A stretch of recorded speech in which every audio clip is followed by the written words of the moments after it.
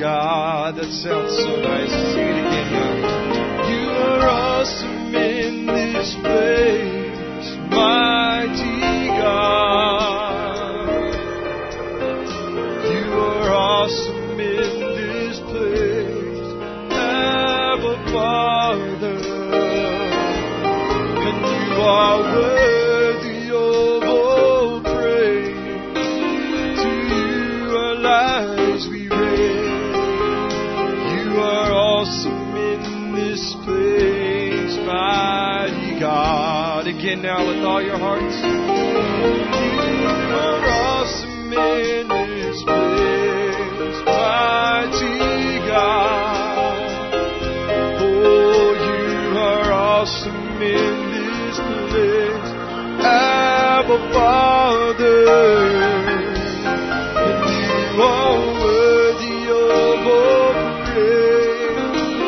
To you our lives we raise. You are awesome in this place, mighty God. Amen. Good morning. God bless everyone. It's good to have you here with us. Man, we've got you all roped off and corralled in very nicely. So now you've got nowhere to go. Amen. You're just going to have to praise and worship with us. That's all right. Amen. Why don't we just jump right in and give it our all, man, and give God the glory that He deserves. You with me? Amen. Let's sing that song together. How great is our God, the splendor of a king. The splendor of a king, clothed in majesty, let all the earth rejoice, all the earth rejoice. He wraps Himself in light, and darkness tries to hide, and trembles at His voice, trembles at His voice. How great is our God, oh sing with me, how great is our God, and oh see how great is our God.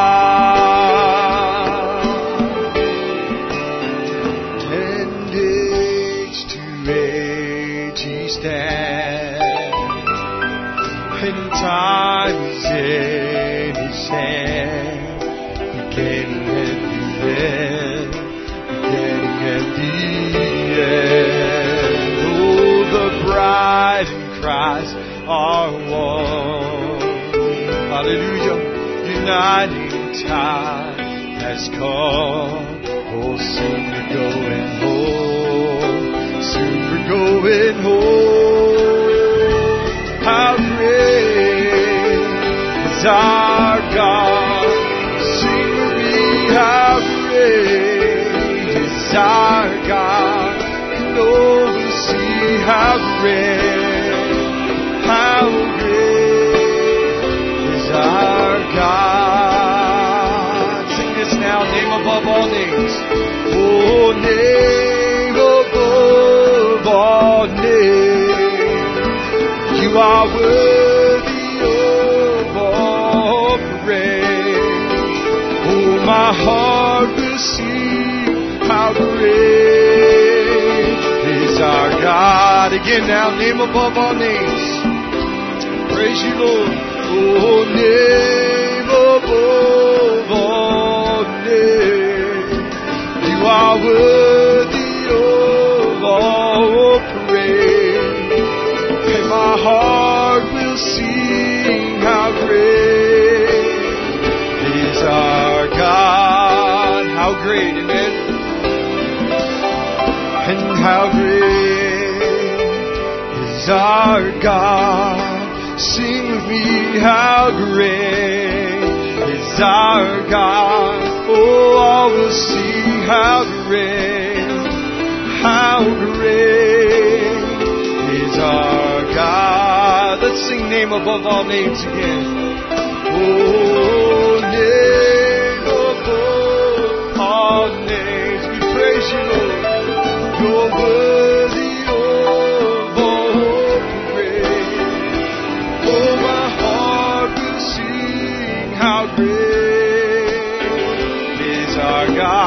Come on, sing it now. Name above all names. Oh, name above all names. You are worthy of all praise.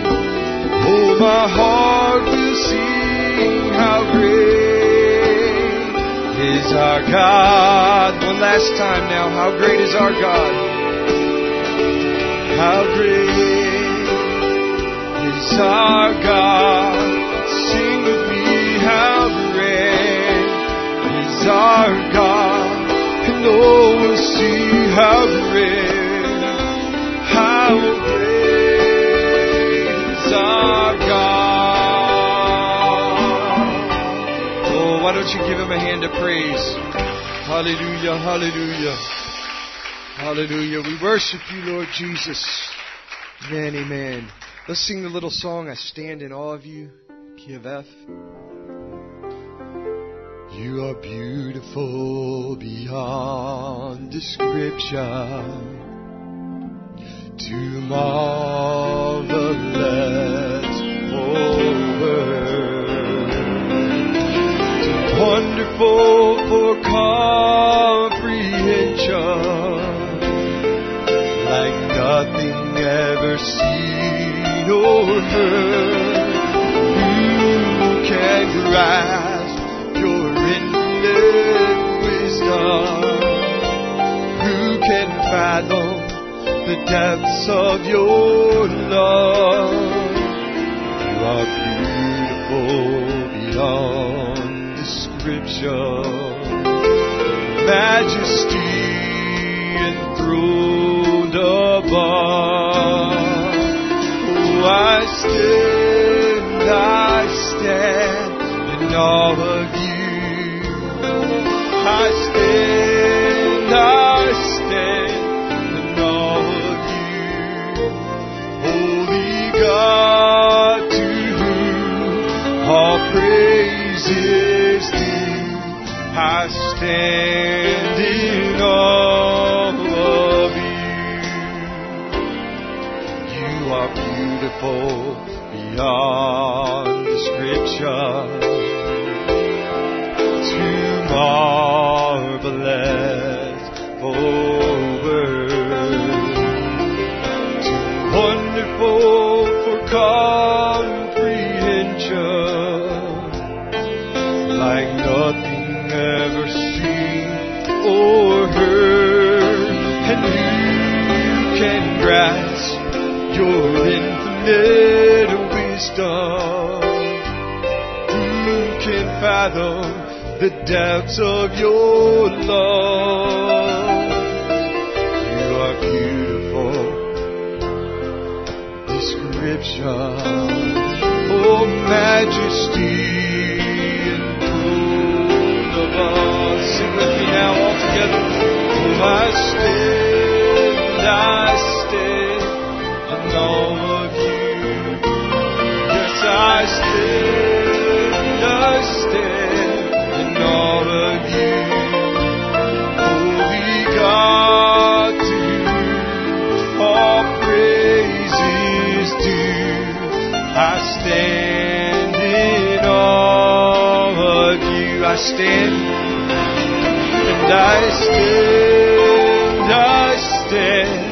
in awe of you. Yes, I stand in awe of you. Holy God, to whom all praise is due. I stand in awe of you.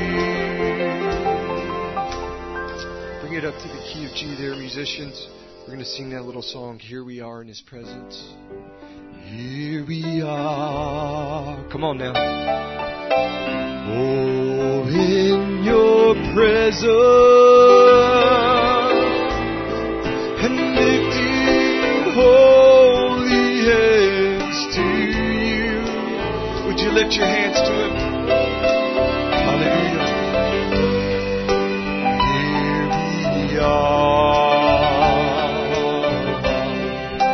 praising Jesus.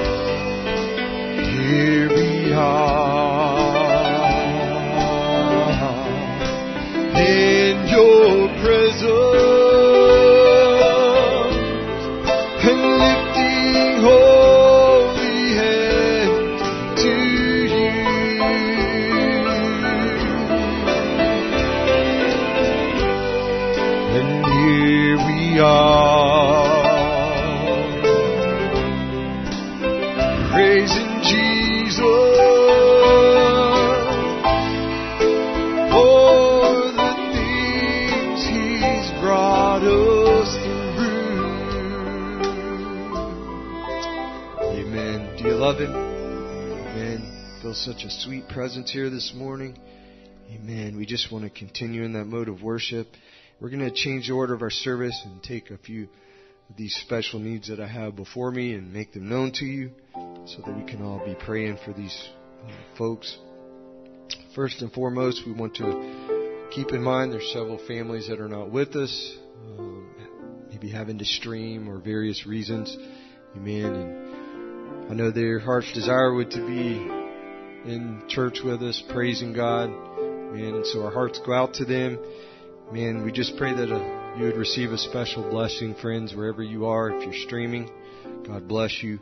Amen. May the Holy Spirit just come into your home and anoint you and fill you with His Spirit. Amen. Amen. I want to remember Brother Stephen and Sister Sarah. They're traveling. They're in Virginia at this time. Keep them in your prayers. Amen. If you would continue to remember Sister Karen in prayer. She's dealing with a blood pressure issue. So let's keep her in your prayers.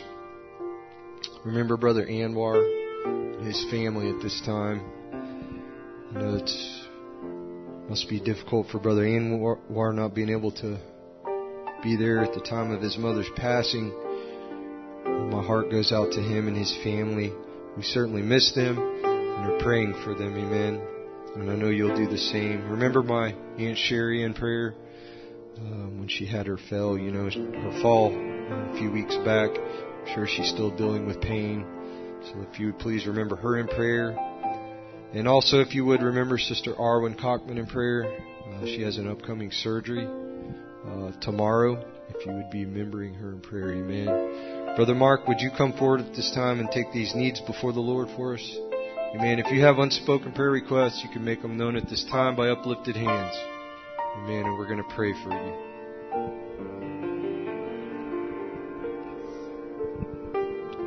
Let's pray. Lord Jesus, we are so thankful, Lord, to be in your house today, Lord. And Lord, the best I can explain it, Lord, it's like a refreshing from your presence. To feel your Holy Spirit again, Lord, after so many months, it's a precious thing.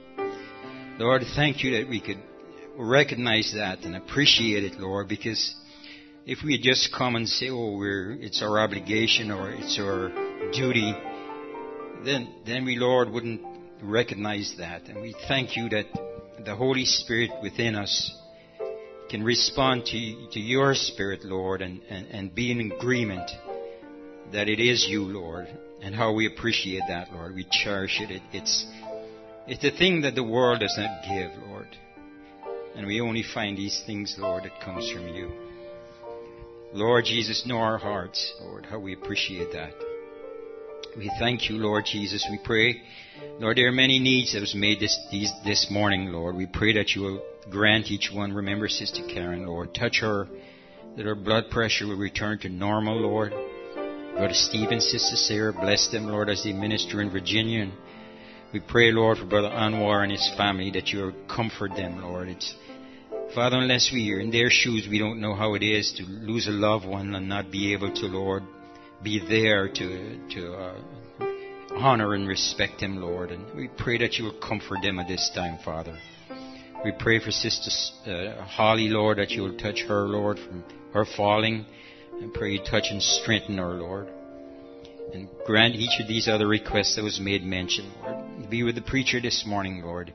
I pray you'll bring your word, Lord, and I pray that it'll search our hearts, oh God, that we'll empty ourselves up, the things of the world, that you can fill us, Father. Grant it, Lord, we pray. Forgive us of all our sins, Lord. We thank you for your blood that cleanses us, Lord. And we, even though we die daily, Lord, we live in you, Lord, so that we're thankful, Lord, that we're alive in you. Thanks again, Lord, for your presence and for your Spirit, Lord. For we cherish His highly above everything else that's in this world, Father. We thank you and we give you glory and praise, Lord.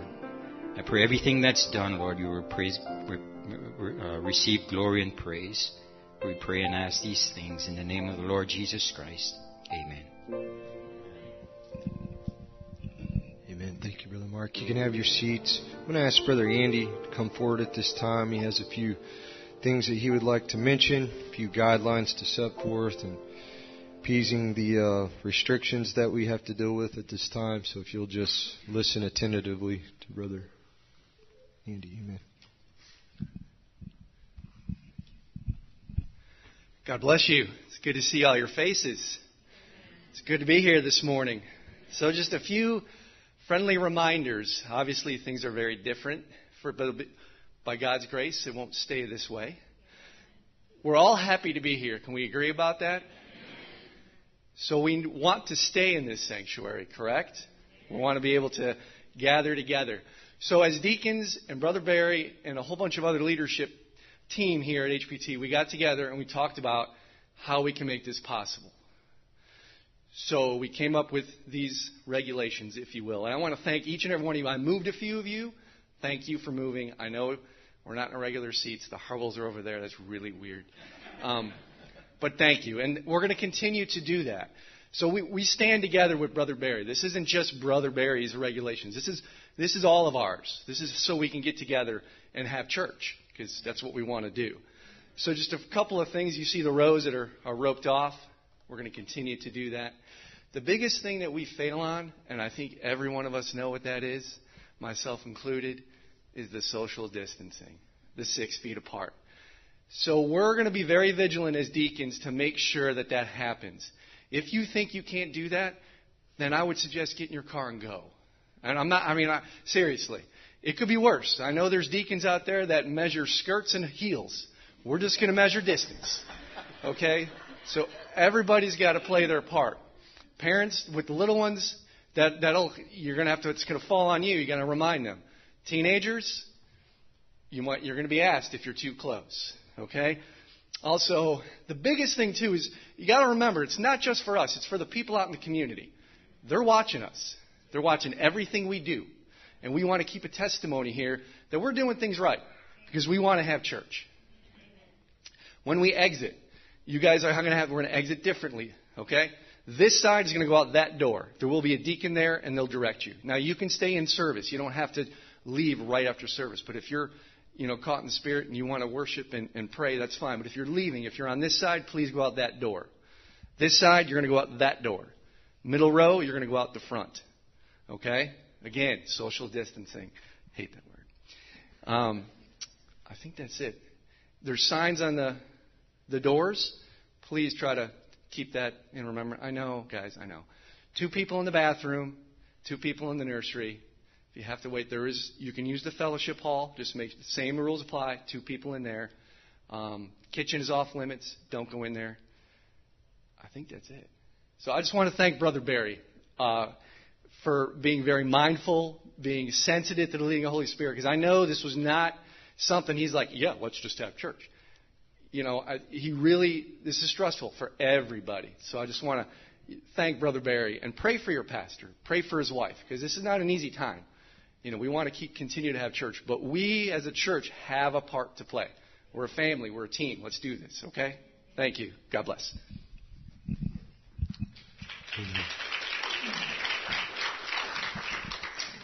Man, we appreciate Brother Andy and the deacons and all the work they do.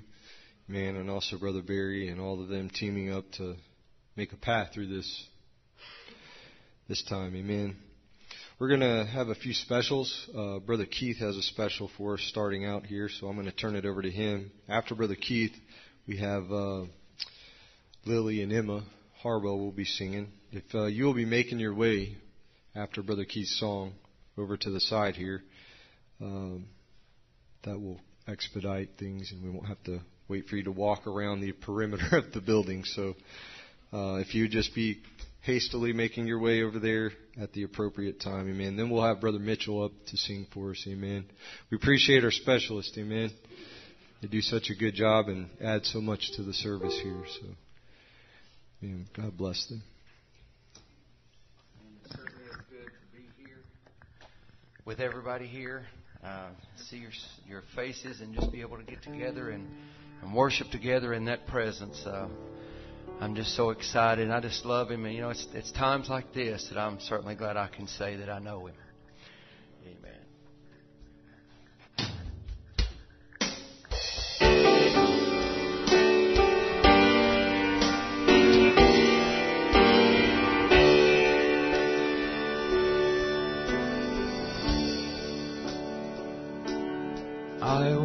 walked by the tomb of Buddha, looked inside and saw his bones, traveled on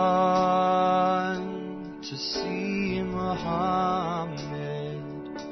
He's still wrapped up in his grave clothes. But then I journeyed to the garden where old Joseph left him lay, the precious Lamb, God's own begotten, was no longer in that grave.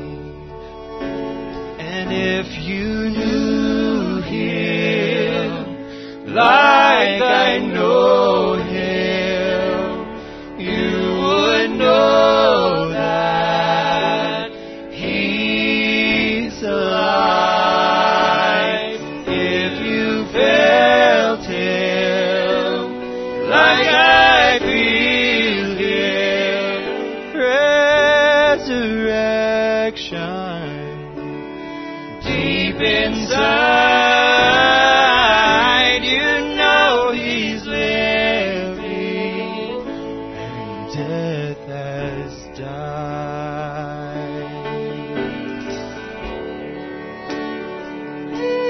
And if you're wandering in the darkness, come and step into the light. His nail-scarred hands reach out to help you, to pull you safe from death to life. And friend, I too have stood where you stand. Could I trust in things unseen? But just one step in his direction, then in love he ran to me. Oh, if you knew him like I know him, you would know that he's alive. If you felt him like I feel him, resurrection deep inside, you know he's living and death has died. Ask me how I know he lives. He lives within my heart. If you felt him like I feel him, resurrection deep inside, you know he's living and death has died. Death has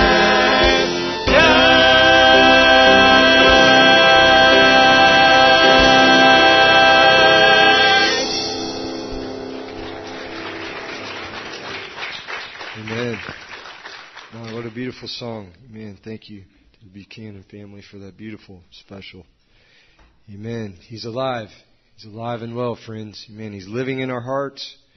Amen. And I know He's done a work in my life. I hope He's done the same for you. And if you haven't made that step today, today's the greatest day ever to make it. Amen. There's water in the baptismal. Amen. If you've never stepped into the water, amen, I would encourage you to make that move in your life. Amen. Hallelujah.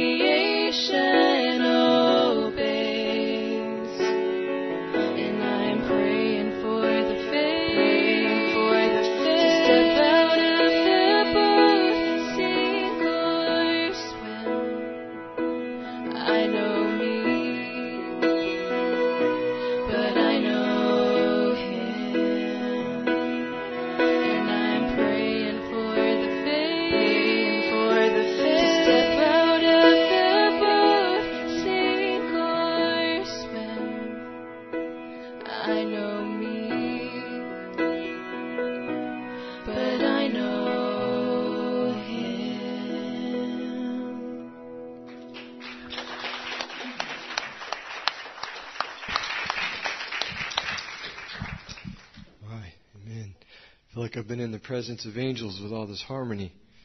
Such a beautiful song. Amen. Thank you so much for that special. We're going to have Brother Mitchell sing another one just before our pastor comes. And we're not going to take up an offering as we usually do. They've changed things up a little. be mindful there is a offering box for your tithes and offerings. You can place them back there, or if you'd like to go online and make a transaction there, you can certainly do so. Just remember, your tithes and offerings go to promote God's kingdom. Amen. We support ministries around the world, and there's many works going on. Amen. So we just want to help out where we can. Amen. Brother Mitchell.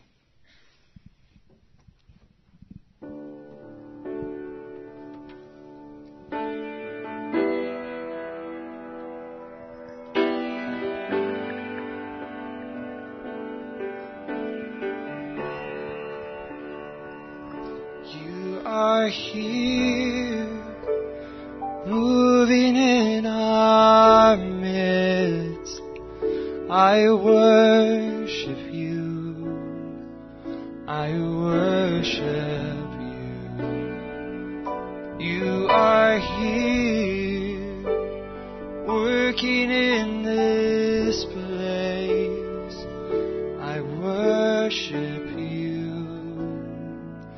I worship you, for you are waymaker, miracle worker, promise keeper, light in the darkness. My God, that is who you are. Oh, you are waymaker, miracle worker, promise keeper, light in the darkness, my God, that is who you are. You are here, touching every heart. I worship you. I worship you. You are here, healing every heart. I worship you. I worship you. Lord, you are waymaker, miracle worker, promise keeper, light in the darkness. My God, that is who you are. Oh, you are waymaker, miracle worker, promise keeper, light in the darkness. My God, that is who you are. You are here, oh, turning lives around. I worship you. I worship you. Oh, you are here, mending every heart. I worship you. I worship you. Oh, you are waymaker, miracle worker, promise keeper, light in the darkness. My God, that is who you are. Oh, you are waymaker, miracle worker, promise keeper, light in the darkness. My God, that is who you are. You are here, touching every life. I worship you. I worship you. You are here, meeting every need. I worship you. I worship you. For you are waymaker, miracle worker, promise keeper, light in the darkness. My God, that is who you are. Oh, you are waymaker, miracle worker, promise keeper, light in the darkness. My God, that is who you are.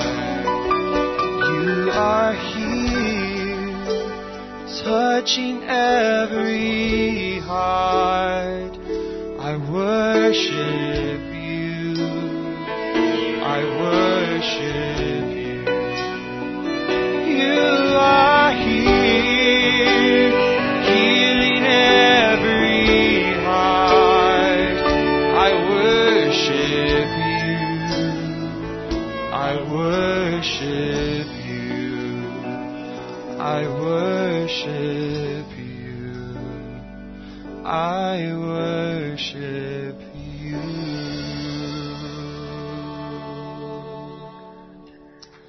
Thank you, Jesus. Hallelujah. God is good, isn't He? Let's stand to our feet this morning. I wonder, could we sing that, change the order of things, and let's sing a little chorus that the angel, like Brother Branham, to sing. Only believe that all things are possible. Let's sing that this morning as we just approach Him in prayer. And we are a people this morning who definitely should join our hearts together and give thanks for the opportunity to be back here again in the house of the Lord.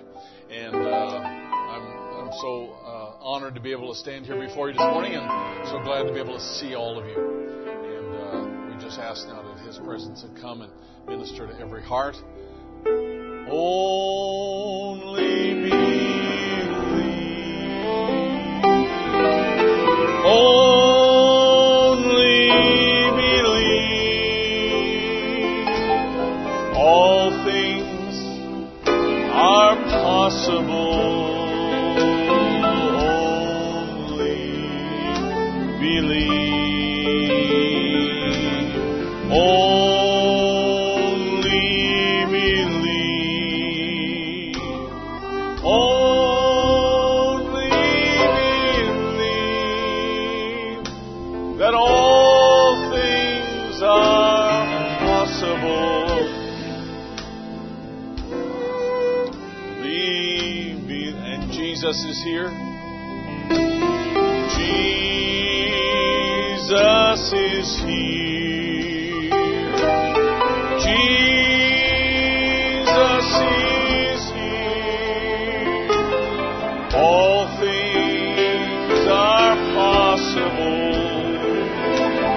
Jesus is here. Jesus is here.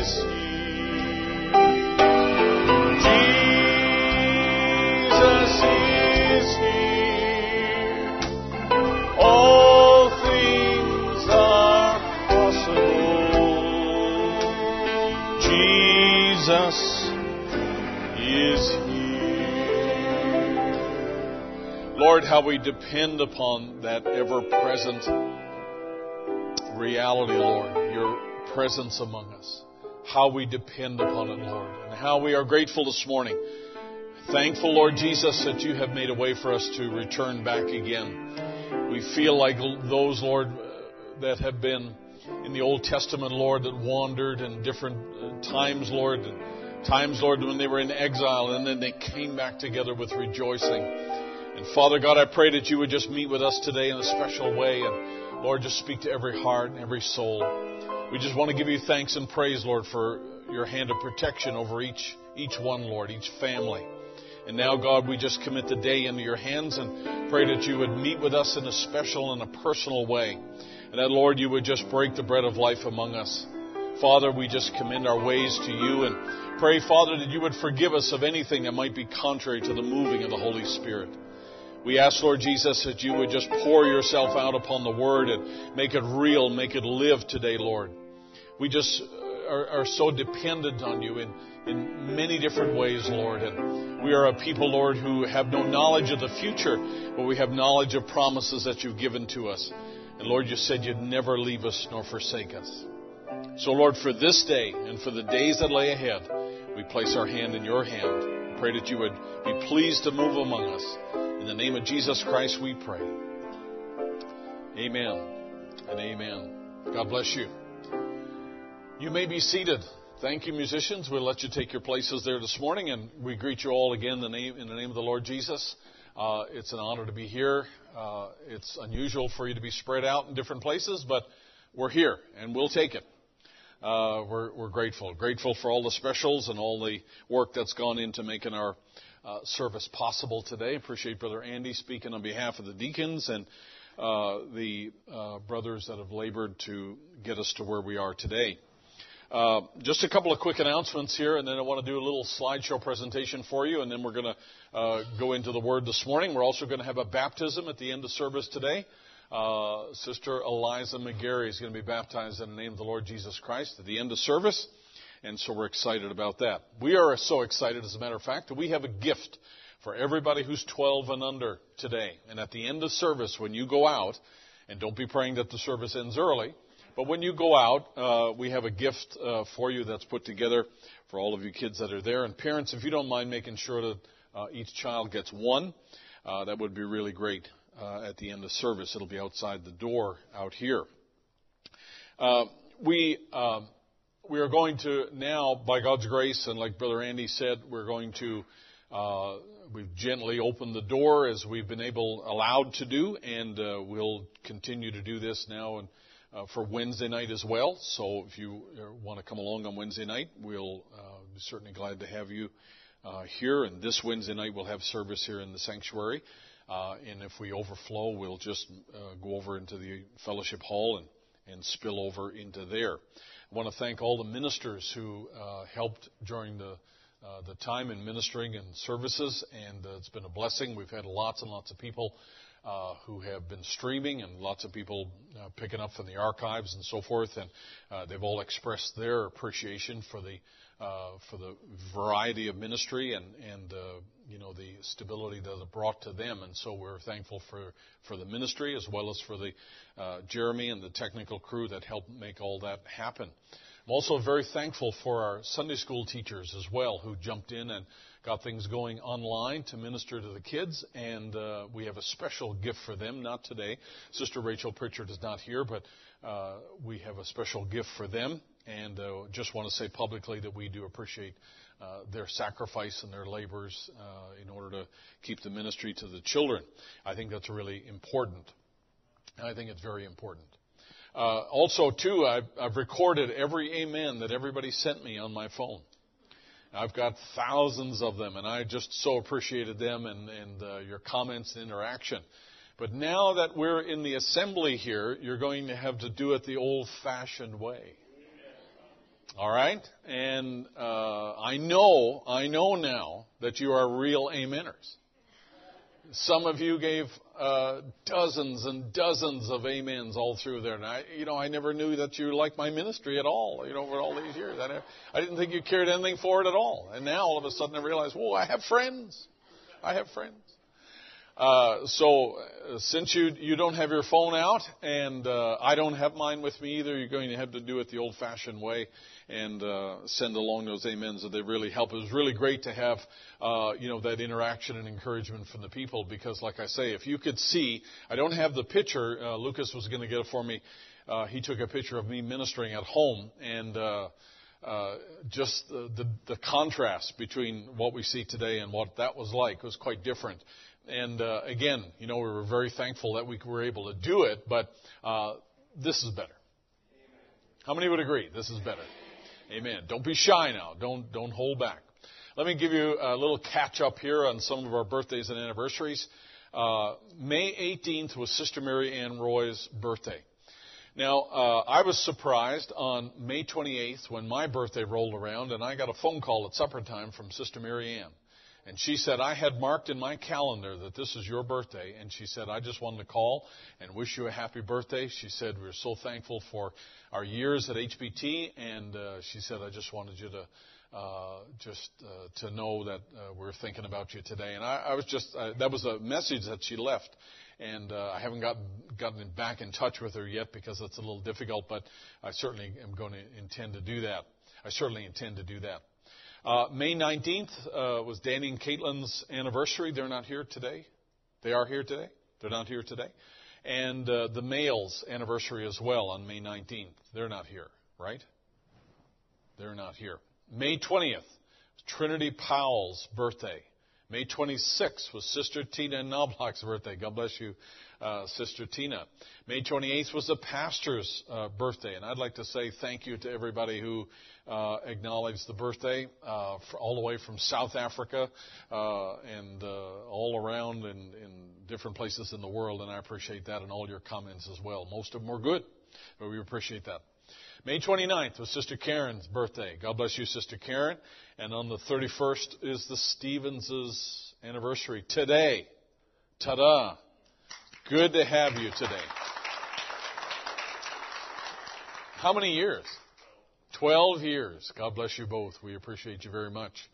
And Anastasia Male's birthday also is today. So we miss the males today. And everybody who's not with us, but they're listening, we miss them, obviously. But we're glad that they're able to connect that way. Good to have our visitors here today who happen to be in town. And always a delight to have you visit with us.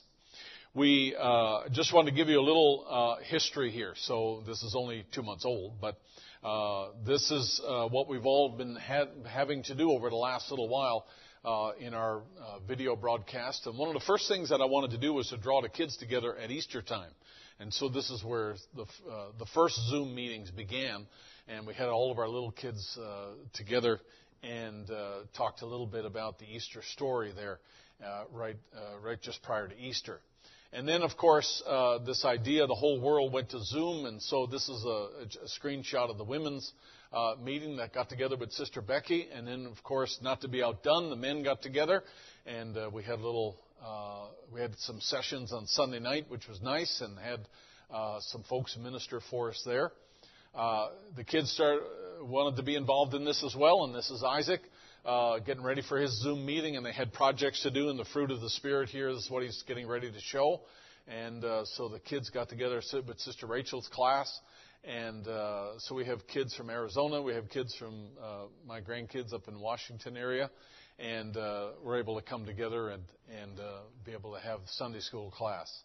And showing off the fruits of the Spirit here, this is big stuff. This is important stuff here. And we're thankful for them. Then we had some guest ministers. Brother Aaron ministered, Brother Steve ministered, different ones, and Brother John. And it was funny because Jeremy had Steve and I practice handing the service off to one another. So I'd have to look one way, and Steve would have to look the other way, and I'd be like, "All right, Steve, God bless you." And I have no idea whether that turned out right, but we were hoping that it would. But we had practices on how to do that, and be able to hand it off. But we were grateful for everyone who participated there. And the kids got into it. They enjoyed it. And, they were ready for the time. It's one of my favorite pictures here of Cohen all set to go and ready for the service. And the school teachers, this is one of Sister Laura's notes that she wrote out for her kids there, and she had the famous treasure hunt that was for her kids there. This is the inside of Brother Keith's truck. This is the cab of his truck. And I don't know, that looks pretty good. Maybe we could take a trip together sometime here, Brother Keith. With a fridge and a microwave and a little bunk there and a monitor. My goodness, that's the way, if you're going to go, that's the way to go, I guess. And this is how he was able to tune in with us as well. Here's Brother Fulcher here, and sitting and watching the men's meeting, I think it is, in the Sunday evening slot.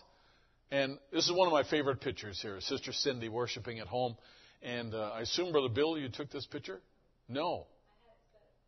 Wow. Isn't that something? But I was just really touched when I saw that picture, Sister Cindy, and just really blessed. And that was actually the first online service we had, because that's the LaFontaines that are singing there. And so the very first Sunday that we had service, that's when this was. And I was just so blessed by that. We had the funeral for Sister Molly, and this is myself and Brother Aaron Honeycutt. We did the service a couple of weeks ago and went up to where Brother Luther was buried, and that's their family plot up there, and it turned out to be a lovely day, and we were able to assist in the funeral with Sister Molly. And then, of course, we went to the outside, and we did this for a couple of Sundays, and it was nice just to be able to get together, and it worked out surprisingly well. And we're thankful for everybody that made that happen, and glad to get together. It's amazing. We actually picked up some new congregants as well, and you never know who's listening. You never know who's listening, that's for sure. But all of that did not happen just by chance. All of it didn't happen just by casual thought. We conferred and got together and put our hearts together and just wanted to continue to minister to the congregation and just to continue to make sure everybody was connected and everybody had resources and everybody had what they needed during the time. And we're thankful for your support and your giving and for the cooperation and patience that's required during times like this. This is unusual. I mean, this is not the way we normally do things. And to have it so quickly interrupt everything in the world, the whole world affected by this, and to have come through it so well, I'm very thankful. And it speaks to the maturity of the congregation, and the people to be able to weather the storm and then come through it on the other side. I think that's a wonderful thing. But I'm glad we're back. I'm glad we're back. I'm glad we're able to gather in this place again. And the distancing and just using our common sense will help us keep the doors open and be able to enjoy one another's presence here. Let's stand to our feet. I'm going to ask you to turn in your Bible, if you don't mind, to the book of Nehemiah. And we'll take a reading out of chapter 8 here. Nehemiah chapter 8.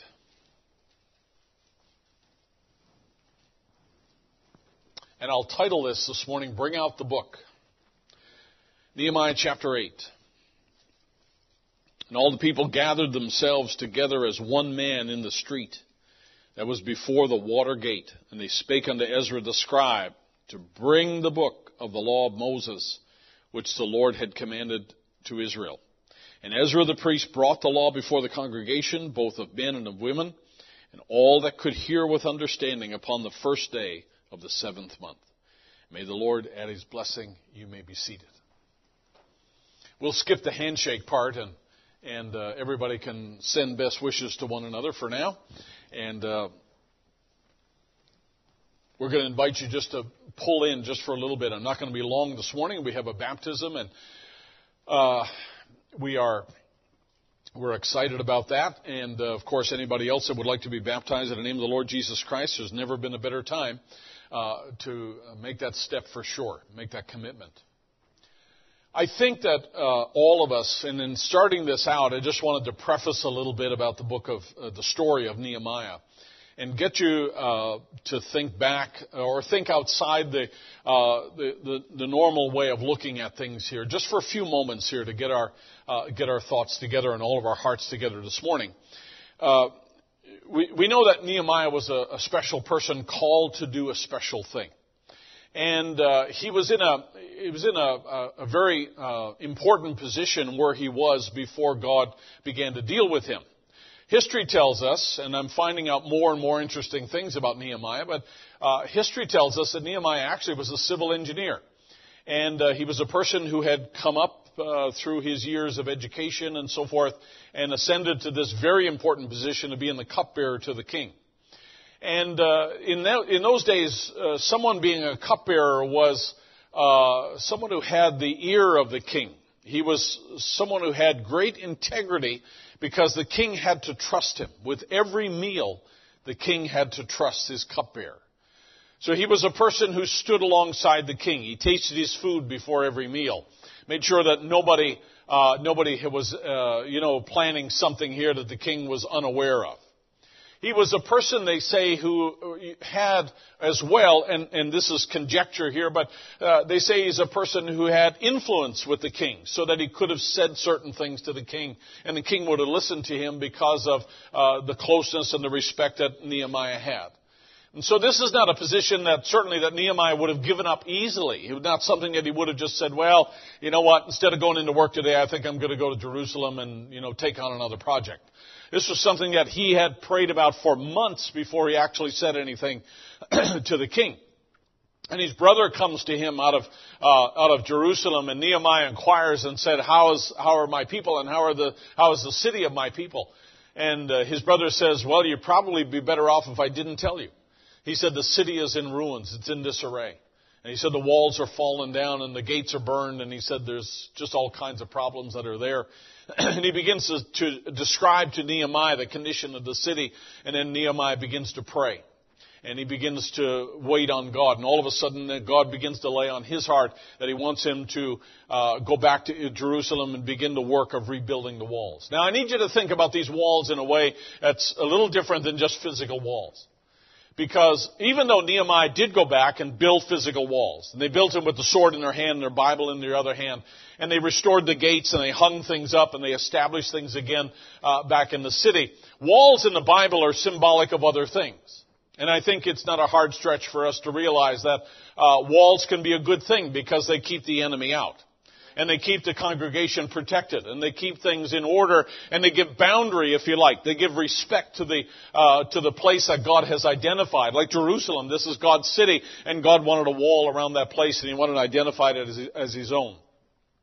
The deterioration of the walls, the breakdown of the walls, represented, in a sense, a kind of disrespect or a disarray for the things of God. But that was the problem in the first place. That's the reason they were out in Babylon, was because of the breakdown of the whole system. And so Nehemiah was there not only to rebuild a physical wall, but he was also there to restore the integrity of the name of God and the respect that's due the name of God.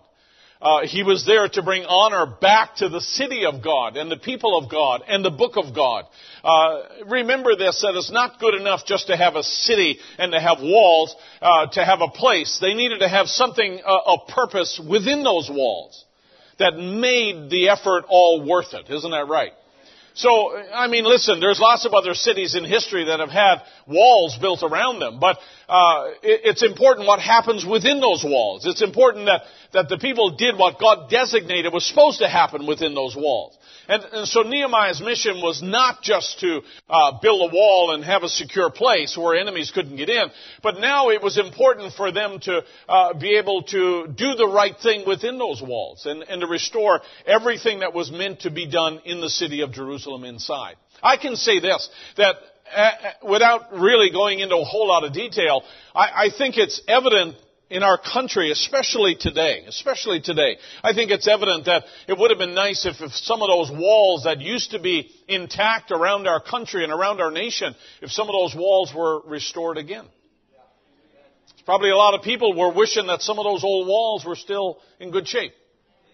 Because we find ourselves in a state of disarray and lawlessness, and we have a state of confusion out there, and it's scary. I mean, it's actually scary because sometimes you start to wonder, well, who's really in control, and where's all this going, and what's next? I mean, you think about all of the energy and anger that's been stored up over these last couple of months, and all of a sudden there's a tripwire that happens, and bang, we have great tumult in our cities here. Well, let me tell you, that is not just a problem that developed in the last week here, because one person got killed in the way that he did. That's not where that's coming from. This is coming from years of an attitude and years of disregard for God's word. How many can say amen?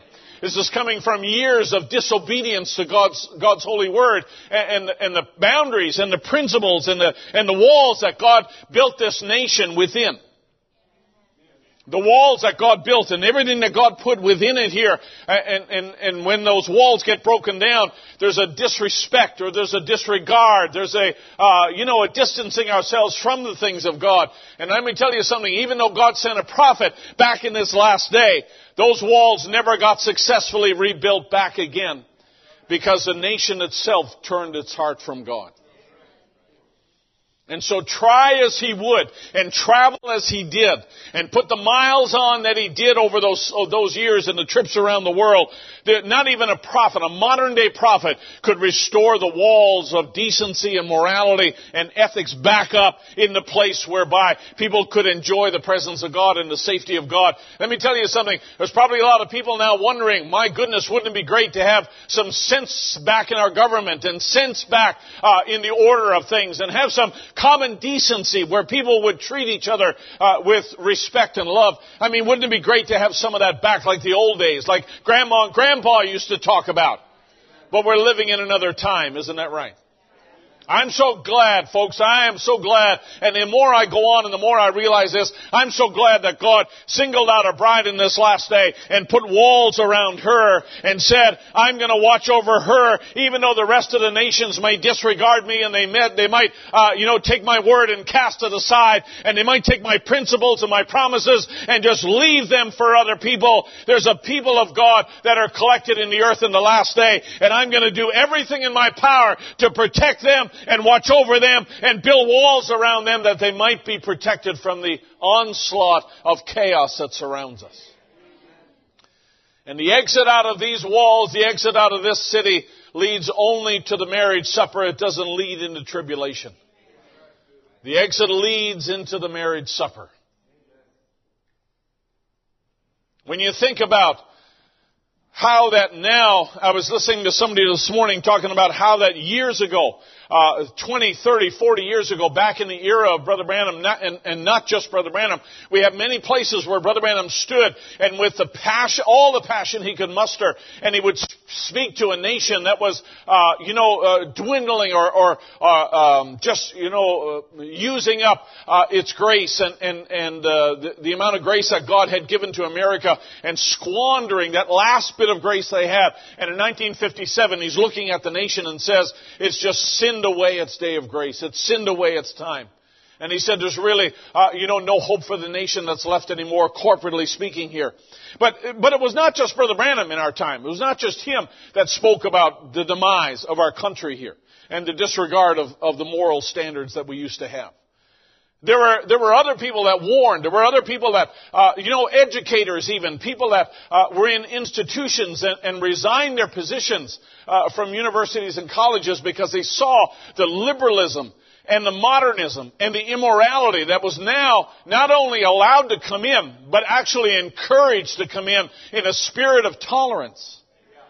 And in those institutions, they began to change and cut themselves adrift from the moorings they had to things that were sensible and sound and pure, and turned students into not only graduates but good citizens as well.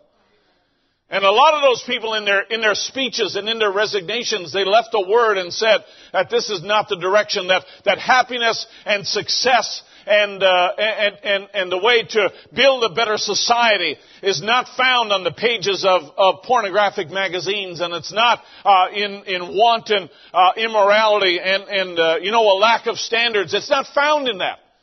But rather, the thing that builds character among our young people and our young graduates is for them to have a sense of direction and a sense of purpose, and to realize that there is a God that we should fear, and a God who has given us principles of life and happiness and holiness and so on. And we do well to pay heed to those things and abide by them. And there are people who stepped down from positions because they knew that where this was going was not in a good direction, and it needed to change. But I am thankful. I'm thankful that God in His mercy has allowed us to be able to maintain a perspective that seems to be becoming more solitary and more unusual all the time. To be able to understand and know that God's Word is still true. And here comes a prophet along, and his theme for his entire ministry is that Jesus Christ is the same yesterday, today, and forever.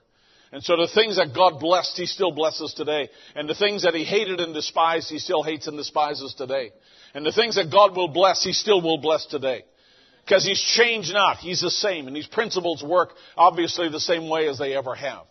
And so therefore I think it's very important for us to realize that, we are a part of we are behind a wall that God constructed. We are behind a fortification that God allowed to be in place in the last day when we would really need it. Because now what you're witnessing is a world that's falling apart. This is what a world looks like when it falls apart. When government leaders are so consumed with the next election and their own partisan ideas that they have no real sense of concern over what's really going on and what's really happening. And so people then tend to take things into their own hands, and we come to where we are today. I'll tell you what, I'm glad I don't have only that to rest on. I'm glad I don't have that to look to for my security and my hope for the future. I'm glad that even if I'm not here, but my grandchildren are here, that they would follow in the principles of God and follow the precepts of God, because let me tell you, that's the only place of safety. That's the only place of sense. It's not in stimulus payments. And it's not in the next election, and it's not in more or less security for the people of this nation. Let me tell you, it's not in that. It's in a relationship with Christ is the only place that you're safe. And we've said that, and we've taught that, because that's what the Bible teaches, and that's what a prophet taught in this last day. But, when it comes down to it, and you see the world more realistically falling apart than it ever has, it just makes more sense to us now than it ever has. There's a timing. There's a sense that we have that, that this is actually, possible for strong kingdoms and strong nations to crumble under the influence of its own disobedience for God's word. That nations who still have strong armies are able to crumble under the weight of their own disobedience. I'm thankful for the boundaries that God's given to us. And to me, the heart of a man like Nehemiah was one that was bent on restoring and bringing back the boundary that should be there, the wall that should be there. The wall symbolized more than just bricks and mortar. The wall symbolized the stability of the kingdom of God. It symbolized the respect or the absoluteness of God's word, if you like. Here's a line. When somebody's going to build a wall, they're going to run a line first. They're going to identify where that is. And God, in His mercy, has done that for us and for His people all through time. Here's the line. And I want you to follow this. I want you to stand on one side or the other. Because the line is my expression of my heart. The line is an expression of where I want my people to be. And when we realize that God draws a line not to limit us, but rather to protect us, lines become a good thing. And when Nehemiah saw the walls in disarray, he realized, you know what? There's no limitations. There's no lack of mixing now between those that are outside the wall and those that are inside the wall. You can take both of these things down and mix them together because there's no separation anymore. The separation is unclear, right? The separation is vague. And God's people, we're not interested in that. We're not interested in something that's vague. We want to have a clear-cut answer from God. Is this right? Is this not right? Is this what He wants me to do? Is this what He doesn't want me to do? And I want to know. I want to know which side of the line I should be standing on. And you know what? If nothing else, now's the time when you need to know what side of the line you're standing on. Now's the time you need to make up your mind as to whether you're going to stand on God's side or not. And God has done, to me, a great job, a very perfect job in identifying where the lines run in this generation that we live in. In an age where everybody's rights are more important than anything else. In an age where everybody's got their own idea and their own opinion about things. And people have more money to do stuff with than they ever have.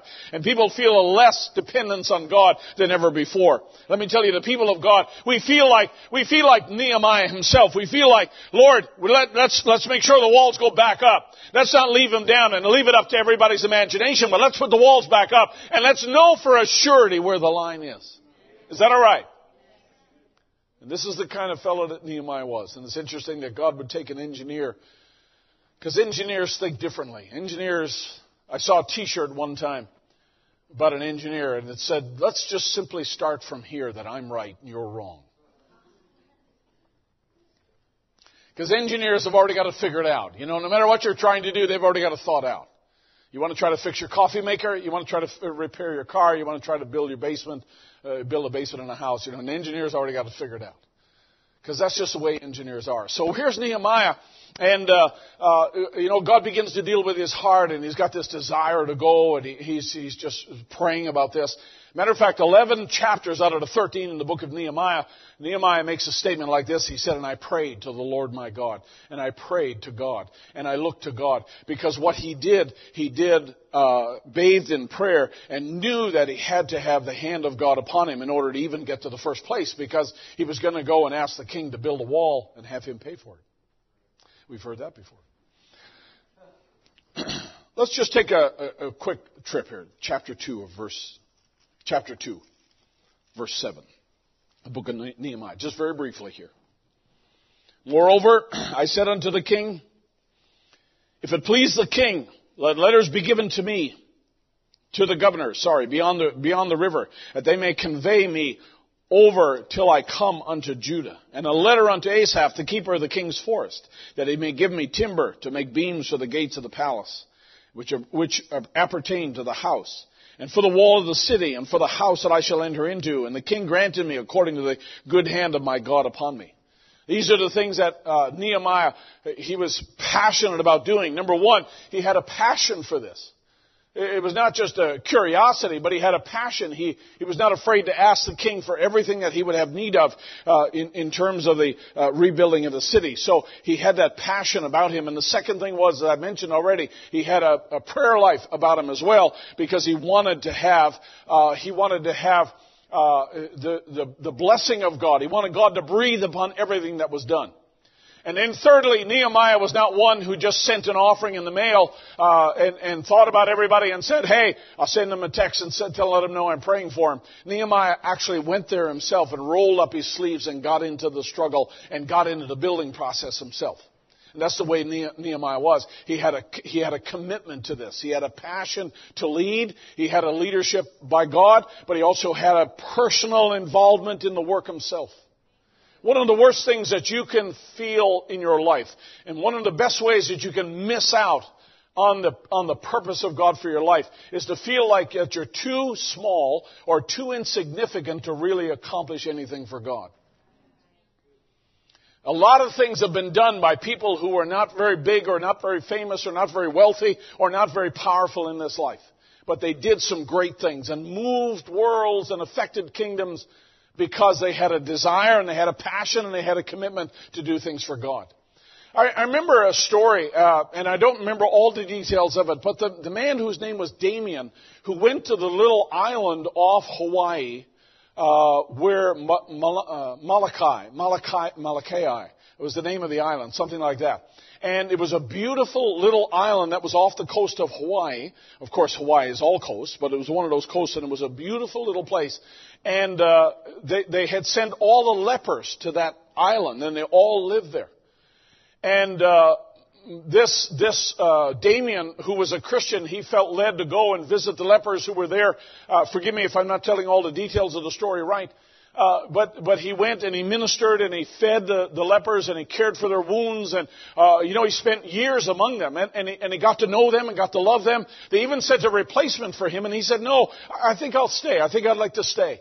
And it showed to the people that they had somebody who loved them, and they grew together. This was like Nehemiah. He went among the people, and he was not just aloof, but he went among them, and he actually spent time with them and helped in the cause. And this Damien did exactly the same thing, this brother Damien, and he showed great compassion for the lepers when no one else, they didn't want to have the lepers around. They put them on this island to separate them from the rest of the population. Not only for the infection part, but there's a lot of people who don't want to be bothered by the infirmities of others. And so Damien went out there, and he lived on that island with the people. And then one day he was making himself a cup of tea, hot tea, which is the only way you really should make it. And as he was stirring, some of it sloshed out and fell on his foot, and it didn't bother him. All of a sudden he was struck by the fact that it didn't burn him. He couldn't feel it.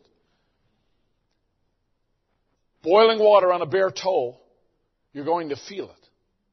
And he was so shocked by that, he did it again.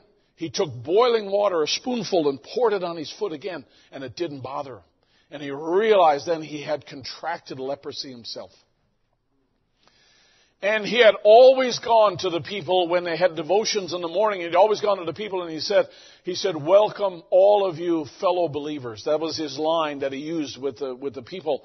And that one morning he came out and he said, and welcome to all of you fellow lepers. And the people looked at him and they were all just shocked that now he had contracted the disease by having his hands upon the people and how he cared for them. And when he died of leprosy, this is just one single man. He was not well known. Nobody knew about him during his time except for the lepers there. And when he died, the Belgian government, because he was Belgian, when they found out that he died, they wanted to extract him and take him from the island and bring him back to Belgium to bury him. And the people in Malachi said, no, we want to keep him here. And so they started this war back and forth, this argument back and forth. And the Belgian government finally won, and they said, no, we're going to take him back, and we're going to bury him in Belgium, because they looked at him now as kind of a hero after the fact, and they wanted to bury him there. The people of Malachi said, well, listen, if you're going to take him, can we have his right hand? And they said, are you serious? And they said, remove his right hand and leave it here, and we'll bury it here, because that's the hand that touched us over all these years. That's the hand he laid on us. That's the hand he used to give us food and medicines and everything else.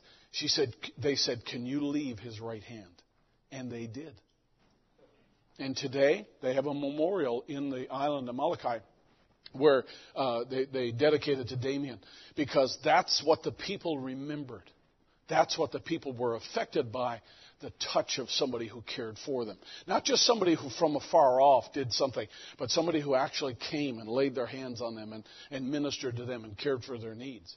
You should never think, young people, never think, well, I'm just young and I don't have a lot of experience and I'm not able to do a whole lot of things and so forth. You should never think, even some of you that are maybe locked into a career path or whatever else, and you have a way of living and a way of life, you should never think that, God's not ever going to use me because I'm small and I'm insignificant and I'm unknown.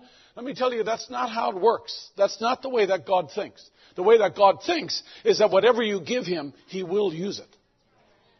He will use it. If you surrender your heart to Him, He will use it. If you surrender your hands to Him, He'll use it. If you surrender everything you have to Him, let me tell you, God will use you for His glory, because He needs people to operate in this world. And my goodness, we need to have good people out there on the field. Now, in chapter 2 here, when we find this little passage here, it talks about how that Nehemiah exercised that passion. If you don't mind, just go and flip over to chapter 4. Forgive me here for my voice, but in chapter 4, verse 6, it says, so built we the wall, and the wall was joined together unto the half thereof, for the people had a mind to work. And it says, but it came to pass that when Sanballat, the Arabian, and all the rest of the opposers came there, whenever there is a work for God that's going on, whenever there's a commitment on behalf of the people, let me tell you, there's always opposition. Isn't that right? But that does not stop the purpose of God. That does not stop the commitment on behalf of the people of God. They had a mind to work. So no matter what the opposition was, and no matter how people, they may have looked at them, or they may have said certain things, or they may have derided them a certain way, it didn't matter to Nehemiah and his group. He had instilled in them a real desire to accomplish this task, because it was going to reap benefits for them. Skip down, if you don't mind, to verse 11 of the same chapter there. And our adversary said, and they shall not know, neither see, till we come in the midst among them and slay them, because the work, and cause the work to cease. Let me read that part again. They shall not know, neither see, till we come in the midst among them and slay them and cause the work to cease. This work is going to stop. That was their commitment. That was their desire, is that this work is going to stop. Let me tell you something. It doesn't matter what people like this say. It doesn't matter what opposers will say. It doesn't matter what the enemy says. Somebody say amen. It mattered to Nehemiah and to the people what God said, that this work is not going to stop. It is a work that God has inspired. It's a work that God has allowed. And you know what? God's got to have a purpose in it. So the outcome is going to be up to God. And the people just did their part, but the outcome is up to God. It's kind of like parenting, right? You do what you can. You do your very best because God's given you these children. The outcome is really in the hands of God. But the enemy is not shy to come along and try to oppose the good work that you're doing. But the people had a mind to work, and believers have a mind to work. Now, in chapter 7 of this, just before we get into 8 here, in chapter 7, it simply says that now it came to pass when the wall was built and I had set up the doors and the porters and the singers and the Levites were appointed, we all went on vacation. It doesn't say that. But now here's Nehemiah. He's got the physical walls built. Well, you know what? That's really only the first part. Right? That's really only the first stage of this thing. Because now we have security. Now we have boundaries. Now we have a clear word, if you like, whereby we can worship. This is where we live, is inside the walls, right? Come on, folks. God has restored the gospel in this last day. God's restored the word in this last day and brought it back to us again. You know what? Now we know where we're supposed to live. Now we know what we're supposed to do with our money and with our hair and with our church attendance and all the rest of it. And, we're not the kind of people that live outside the walls and come in whenever we want to or when it feels good. I don't need to have a pastor, and I don't need to pay tithes, and I don't need to have this or that. And you know what? You're like a person who's living outside the walls and comes in whenever you want to. You know what? I mean, that might sound logical, but I just can't find it in the Scripture. And I can't find it in the message anywhere. God establishes His boundaries so that we can learn to live within them. Even when you don't agree with them. They're God's walls. And you know what? You're better off not shaking your fist at God. And here you say, Brother Barry, you often use that phrase, I'd never shake my fist at God. When you take any of God's words and you put it back to God and say, thank you, I'll do it my way, you're shaking your fist at God. You're telling God, hey, thanks, I don't need it, I'm going to do it my way, I'm going to take care of this. Let me tell you something, I would not want to be doing that. Knowingly, I wouldn't want to be doing that to throw things back at God because His ways are higher than our ways and His ways are better than our ways. Isn't that right? Pull out your phone and text an amen if you're reluctant to amen me here. But now Nehemiah sets in motion to put things in order. That it's not good enough that we have church, but now we need to put this in order. It's not good enough that we just have people and a temple, but now let's set this back in order the way that it should be. And so the porters and the singers and the Levites, they were appointed there. So I gave my brother Hanani and Hananiah, the ruler of the palace, charge over Jerusalem, for he was a faithful man and feared God above many. So on the civil side and on the spiritual side, in the temple and in City Hall, Nehemiah was able to position men in there who feared God and loved God and had things in order because God is a God of order. God is not one who does things haphazardly. How many can say amen? And I said unto them, let not the gates of Jerusalem be opened until the sun be hot. And he goes on all the way down through there and describes how things should be done. You notice if you've read the book of Nehemiah, and I hope you have, it's a book of lists, it's a book of details, it's a book of people, it's a book of numbers. You know why? Listen, you got to give God a break. He had a certain day when he made engineers, all right? And engineers, they like to list things, they like to draw things out, they like to put things in a pile, and I mean that's just the way they are. So I mean, you got to blame this on God and engineers because this is the way they are. But nonetheless, this is the idea that they wanted to have. Nehemiah knew that God would want to have things done in a certain order. I love God's order. We find that carry all the way down through chapter 7 until we come to 8. Let's go back to 8 again if you don't mind. All the people gathered together. So now we have a semblance of structure. The structure is not just in the physical walls, but the structure is also in the arrangement of things within the city. So we have a mayor, a man who fears God. Fears God above any, that's what it says. And we have people who are in positions there, not only to be at the doors and to be at the place of worship, but also because the temple was not restored here yet. Back there, that temple restoration would go on for a number of years after this. This is the temple that Jesus walked into, and it's not constructed yet because this is Solomon's temple still in ruins. It's interesting because you can go there today and still see in Jerusalem on the edge of the temple and the temple compound, you can still see some of the stones that were turned over in the various destructions that took place there. It's just amazing because they left the great piles of stones there where they fell. Now, it makes sense if you saw the stones, because these are not stones that you say, all right, Brother Randy, get on one end and I'll get on the other end and we'll lift this up. And these are absolutely huge stones that were carved out by the carvers and all the millers down who lived in Solomon's time. And they sailed them up on great ships up the rivers and brought them into Jerusalem on carts. And so now this temple is laying in ruins. The point is that Nehemiah sets things back in order, and there are people there who are going to run the service. There are people there that are assembled to do the jobs they're assigned to do. And you know what? I believe that the success of this whole thing, this whole venture, it hinged upon the success of the people acting as one. I don't think that's a light thing. And forgive me this morning if I'm being a little on the lighter side here to say, I'm not being complicated. I know that. I'd just like to say this to you this morning. I know I often apologize for talking simply about things. But a few years ago, my wife and I went to Norway. And we've gone to Norway many, many times. And there was a sister who came and sat. She pulled her lunch up and sat with us at lunch because we would worship and they'd have fellowship and food in the same place. And so she just pulled her plate up beside of us. And she said, I've wanted to have an opportunity to say this to you for a long time. But she said, when I was a teenager, a young girl, she said, I was coming to church here. And she said, you would come to minister. And I remember you coming. And you'd tell your stories. And you'd give all the illustrations and things. And she said, you made the gospel realistic and understandable for me. And she said, today I believe I'm still a Christian. And I'm raising my family to serve God because of the way you said things back in those early years, my formative years. You say, Brother Barry, you're patting yourself on the back. No. I just like to say this, that, we never know where people are. And we never know who's listening.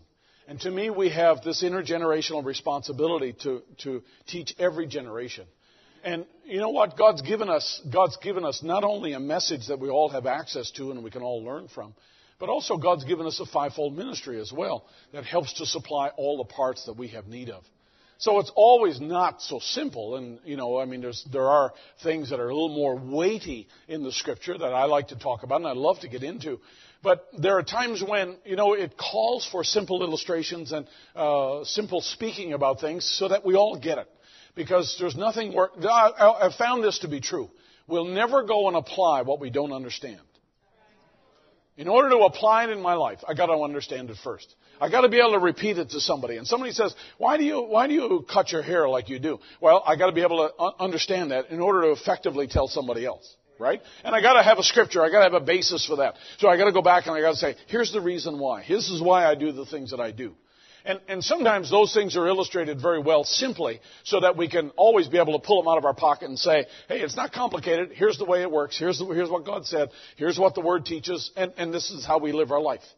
Because as I'm telling you here that in the book of Nehemiah, it's not good enough just to have church. It's not good enough just to have walls. It's not good enough just to have structure.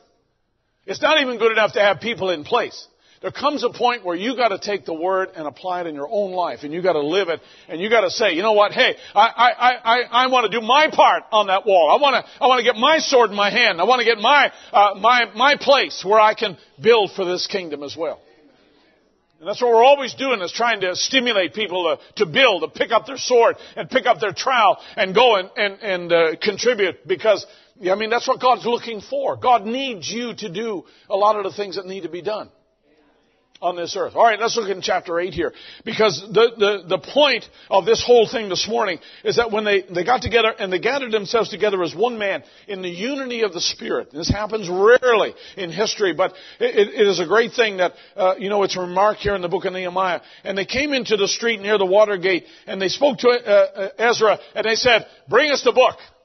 Bring us the book. We want to have the book, because after all, that's the reason we're here. That's the reason that we were in exile, is because we disregarded the book.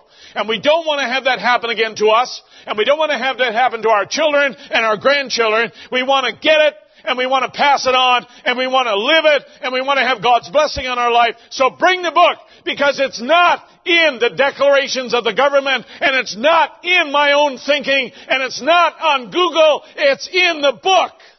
So bring the book and open the book and read the book. If you don't give us anything else, give us the book. I very simply saying this morning, I think that's our heart's cry. I think that's the cry of the bride of Christ. That if we don't, you know what? If there's not another stimulus payment or there is not another church service in this building, Lord, give me the book. I've talked to people during this whole thing that have experienced personal revival in their own heart. Because they were able to just kind of take that time that they would have been traveling or working and, being commuting and different things. And they took that time and used it wisely. And they invested in their own spiritual life. And they got something from their reading. And they got something from their services that they listened to. And they enjoyed that personal presence with God. And you know what? It comes not from our own discipline. It comes not from... Listen, folks, you can have a revival on your own. It's nicer when you're in a room full of people who are also in revival. But I will tell you something, you can be blessed yourself when you turn to the book. And this is what they asked Nehemiah. This is what they asked Ezra. And they said, give us the book. And Ezra, the priest, brought the law before the congregation, both of men and women, and all that could hear with understanding upon the first day of the week. Sorry, my reading is funny. I've got all this chapter marked up here pretty thoroughly, so I've got to read through all the different markings that are there. And it says in verse 3, and he read therein before the street that was before the water gate. And from the morning until midday, before the men and the women and those that could understand, and the ears of all the people were attentive unto the book of the law. They didn't fall asleep in that particular service. They wanted to hear, they wanted to know, they wanted to understand. And Ezra stood upon a pulpit of wood, and he stood, the scribe, and he stood upon that pulpit and where they had made for that purpose. And beside him stood all these different ministers there. And 5, Ezra opened the book in the sight of all the people, for he was above all the people. And when he opened it, the people stood up, and Ezra blessed the Lord, the great God. And all the people answered, Amen and Amen. They lifted up their hands, and they bowed their heads, and they worshiped the Lord with their faces to the ground. In other words, you gotta hand it to these folks. They got into it, right? And when they heard the word of the Lord and Ezra pronounced a blessing on them, they responded to that. They all came to their feet and they said, thank God. We are the generation that God has restored. We are the generation that God's brought back. We are the generation that have an understanding of the book again. Because, for the last 70 years we've been trying to not understand what the Babylonians have been shoving down our throat. They've been trying to educate our children. They've been trying to educate us. They've been trying to influence us according to their culture. They've been trying to do all kinds of things that have been contrary to the book. And we've had a long spell of just resisting the culture and resisting the culture. And when they had now the book open and somebody could stand there and read it with freedom and not have to hide the book. Not have to feel like they were going to be trapped and put in prison if they were reading the book. But now they had the freedom to enjoy it. And they had brothers and sisters of like precious faith all around. Oh, my goodness, they were happy. They came to their feet and they said, oh, praise God. We're so grateful for that. Am I being too simple today in saying that? I kind of relate to these people here because, we live in a world where the culture is always trying to force their idea and their lack of God down our throat. They're always trying to grab for our children. The moment you leave your children alone on the internet, and the moment you leave them alone with associates that are outside the body of Christ, let me tell you, there's an influence that's right there. And we're constantly pushing back against a culture that is, at best, heathen. At best. And for us to be able to come together now in this place, hey, I'm thankful we were able to do it in our own, in the solitary confinement of our own living room. I'm thankful for that because we were able to stay connected. And our biggest cross to bear was the speed of the internet, right? What a captivity that is. When Netflix is not interrupted, not one bit. Might be a little more buffering than normal, but not one bit. But I'll tell you something, it's a nice thing when we can come together in one place, in one accord. And we can feed off the enthusiasm of one another. And we can sing together. And you can see your brothers and sisters of like precious faith. And your kids, all of a sudden it dawns on them, we are not alone. We haven't been jettisoned to another planet and living alone here. We are connected to other people as well. And it's nice to be reminded of that. It's nice to come together. And this is really only a foretaste of glory divine when one day we will be gathered together over on the other side. And we'll have endless fellowship there and uninterrupted association with the people of God. I think it'll be a wonderful thing. And that's just a part of us. We're wired that way. We're wired to fellowship. We're wired to embrace one another and to be able to enjoy one another's company. That's the way we are. Just like your body is wired together in its own way, we are wired together as a people of God to be able to enjoy this. But let me tell you, the common bond that all of us have is the book. The common bond, the thing that unites us, the thing that identifies us, is the book. And so the people in verse 8, they read the book in the law of God distinctly and gave the sense and caused them to understand the reading. And Nehemiah, which is the Tirshatha. And that means the elder, if you like, or the authority here. And Ezra, the priest, the scribe, the Levites that taught the people. Unto all the people this day is holy unto the Lord your God. Mourn not nor weep, for all the people wept when they heard the words of the law. This was their response. It just touched their heart so much. And they had the freedom to be able to enjoy it. And they had restored, in a sense, the dignity to the commandments of God as they restored the walls.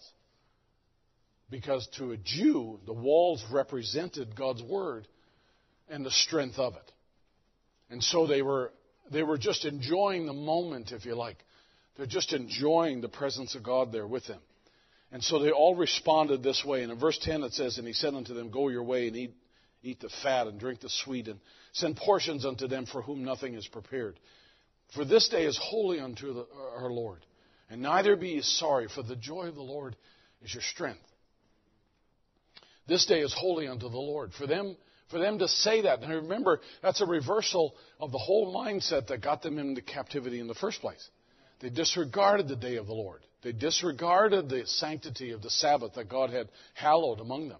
And you remember later on in chapter 13, which I said a couple of weeks ago, that was the problem that Nehemiah encountered when they came back, that the influence of the world became pretty strong, even among these people who are right here in chapter 8. All right? The people in chapter 8 are rejoicing and weeping over the hearing of the word.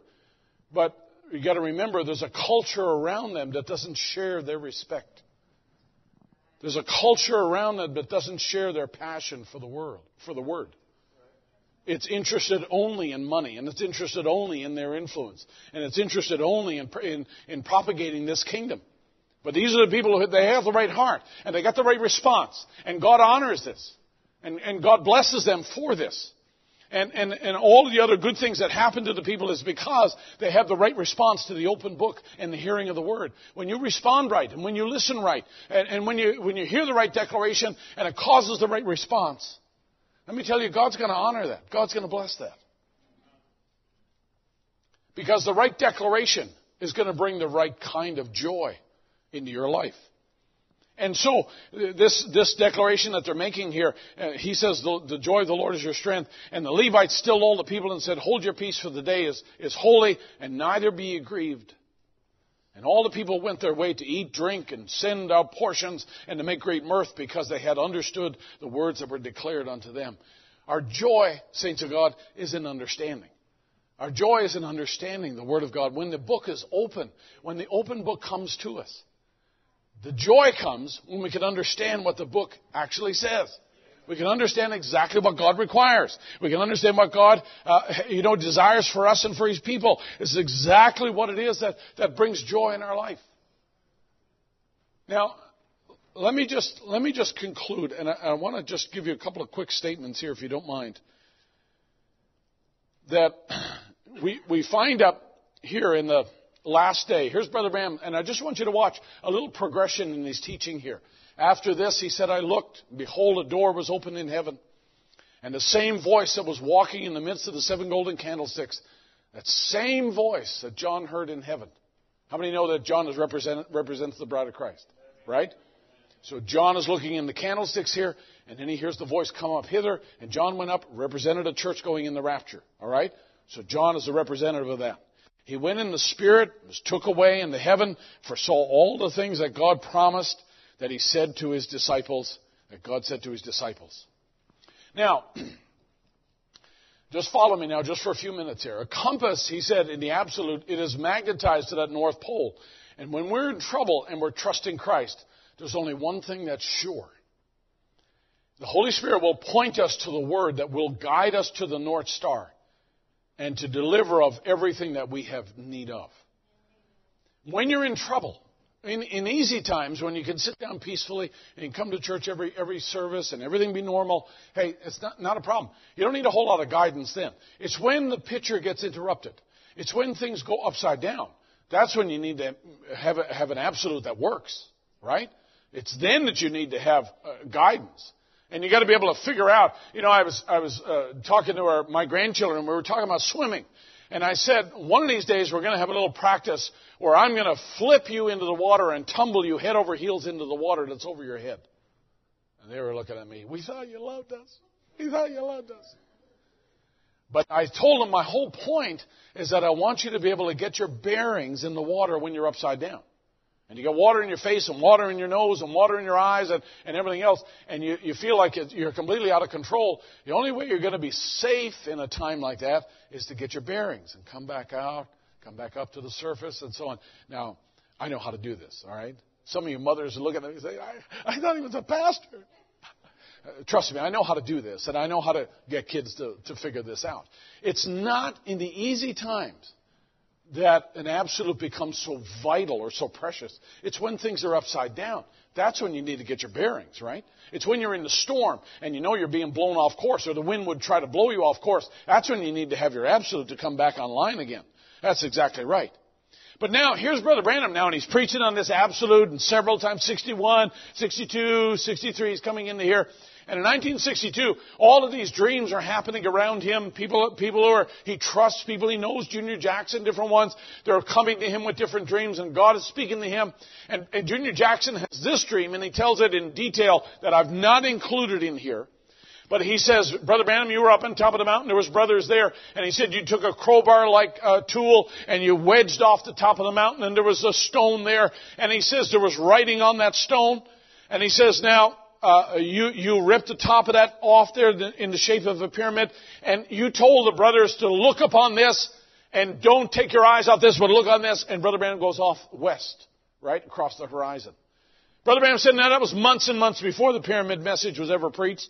And said beneath that stone was granite. And you said the sun and the light has never shined on this before. And look on this and watch this. Brother Branham cautioned those brothers to do that. He tells it again here, and this day the scripture is fulfilled. And Junior Jackson said, I had a dream, and I stood there, and the Holy Spirit, I stood there and waited until the Holy Spirit revealed it. He said the entire Bible, as much has been revealed to man through justification, sanctification, baptism of the Holy Ghost, baptism in Jesus' name, and all those things has been revealed. So incrementally, word on top of word, God has revealed things to the bride as they moved along, following the sun, moving up the pyramid. Everybody with me? Haul your phone out if you need to there.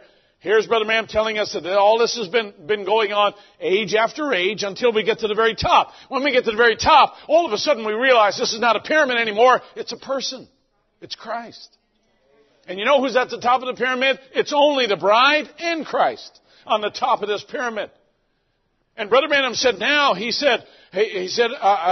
when this comes up through, all these revelations are given out, but there's secrets that's hid inside there because the Bible is sealed with 7 seals, and I must go there to find it. So there's still more to be had. Here's Brother Branham now. This is 1965, right? But he's recounting what he's experienced. He's recalling what went on. And he said, I looked in there, and he said there were secrets. I knew there were things that were still hidden. They were still bound. The book was still closed. And I couldn't understand what that was. And he said, but I must go there to find it. Must go there. And you told us, Junior Jackson saying, you told us, look upon this. And we all started looking. And I turned my head and I noticed you going towards the west, just as hard as you could, towards the setting of the sun. And that morning when those 7 angels come down and blasted the earth, rocks flew every way, returned to Jeffersonville from where you come from. And the 7 seals of the 7 mysteries are going to be opened. So in other words, Brother Branham realizes, I got to have the book, but not just the book. I got to have the open book. in order to understand the mysteries that are found at the end of this Gentile dispensation here, the things that are all been sealed up and hidden for all the ages from every other generation, but now they're available, and he says, I gotta look on that, I gotta see that. And here's God now, without anybody else on earth knowing about it. God takes one man and reveals things to him and says, go down here to Jeffersonville, stand right here, and get ready. Because whether you realize it or not, I'm going to come right in through the window and give you the revelation of who the first rider was, and the second rider, and the third rider, and the fourth rider. And with that, all of the bands came off the book of Revelation. The whole thing becomes a new book to him. Right? And he begins to preach those mysteries that are found in the seals there. And Brother Branham begins to preach that and minister that. And he's all excited and caught up into another dimension, because now this is way higher than what they've had incrementally through the ages. I thank God for what they got through the ages. That's all a part of the pyramid, right? It's all part of the building process. It's all the portion that they had to have in that day. Are we okay? I mean, we needed to have justification, folks, and we needed to have the baptism of the Holy Spirit. All of those different parts had to come in there. The foundation had to be sure. All of those things had to be there. But Brother Branham's at the top of this thing, and he realizes when he looks at the top of the mountain there's more. This is not just a particular singular doctrine here, but there's more. There's more for us to know. There's more for us to have and enjoy here. This is the entire revelation of the whole thing. Again, 1965, and the Lord said he did nothing in his unchanging word until he shows it to his prophets. And in the end time, those 7 seals that his Bible is sealed up, 7-fold mysteries of all of Christ has to be revealed first, and it can only be brought to a prophet. Aha, well that makes sense. That makes scriptural sense, right? It's got to come to a prophet first. We've been looking for that for years, and we believe that his Spirit is among us now, so we find. Let me tell you something. You know what happened back here in the book of Nehemiah? I wish I had a loud voice to be able to say it aloud.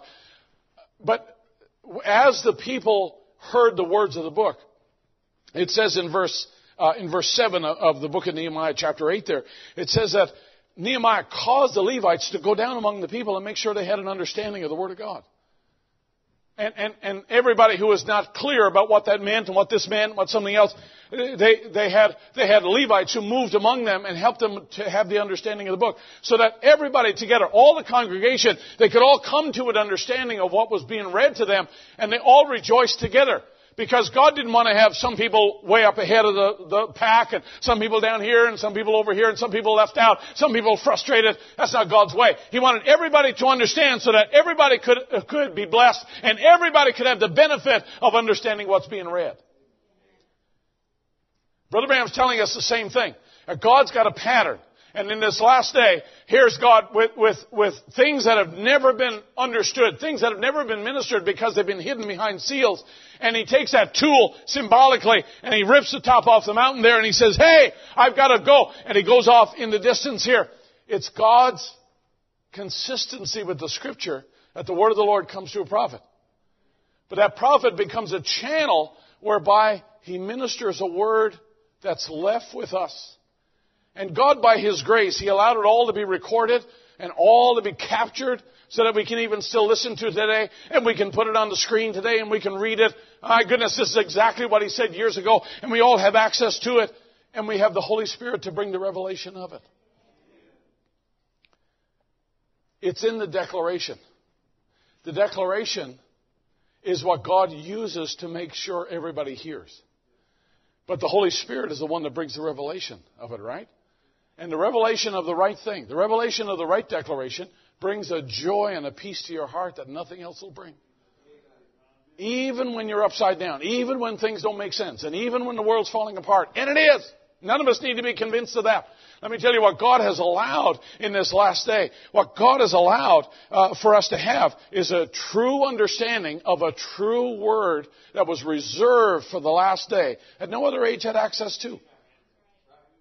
And now, here we are enjoying that. And you know what God has done? God has waited till everybody's on the same page. God has waited till all the bride is all under that same anointing and under that same understanding of the Word of God in the last day. And we're all unique individuals and we're all in different churches, different cultures and all the rest of it here. But let me tell you something. The bride is united by one thing only. And that's that open book. The message of this hour. That's the thing that's a common bond among all of us. That's why, hey, I've told people before when it comes to printing books and where, the books being delivered in all different kinds of countries, they're catching up with all the delivery stuff there. I've told people before, they say, well, will you print the seals for us or will you print Daniel 70 weeks for us? I always tell them, I'll print the message. I'll print the message. There's no need for us to print Bibles because other people are printing Bibles. And they do it much better and cheaper than I could. But I'll print the message. Anything that's the message in any language, I'll print it. And so whatever it is that helps build rapturing faith, that helps build faith in the people, I'll do it because people need to have it in their own language. And whatever we can do to get among the people and help them have an understanding of the Word of God, that is of God. And that's what they did back in the days of Nehemiah. They got in among the people and made sure that they had what they had need of to know what was being read. Because if you don't know what's being read and you don't understand it, you'll never go home and apply it. And God in this last day has taken the greatest message that ever struck the face of the earth and brought it to us in a way that's understandable. And He's still breaking it down. He's still making it understandable. He's still giving us illumination on the book. Isn't that right? He's still giving us teaching. He's still giving us exposition. He's still giving us, the admonition in the Word of God so that we can understand it and that we can enjoy it so everybody can rejoice together. But let me tell you, this is not just about rejoicing. So all of us can have our bodies changed in a moment, in the twinkling of an eye. And when that Holy Spirit is here, which is Christ in spirit form, and that anointing was upon Him as upon the church, I'd like to have all the we all put your hand up. And that anointing was upon Him, is upon the church. That's us, right? That's the we He's talking about. And now it's just kept coming down from justification, sanctification, all the way down. And He says to the gifts, to the top of it. It's coming in the minority all the time. It's together now.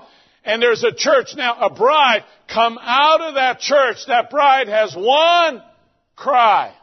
Give us the book. The book is the thing that found us. The book is the thing that reveals to us. The book is the thing that teaches us. The book has everything that we have need of. Give me that book. Give me that book. And let me tell you something. The bride of Christ, they want to sit under a ministry that gives them the open book all the time. Because they're not interested in my idea, my kingdom, and my thoughts about things. Give me the book. That's what we want to have. Give me the book. Don't give me your complexes. Don't give me your whatever else. Give me the book.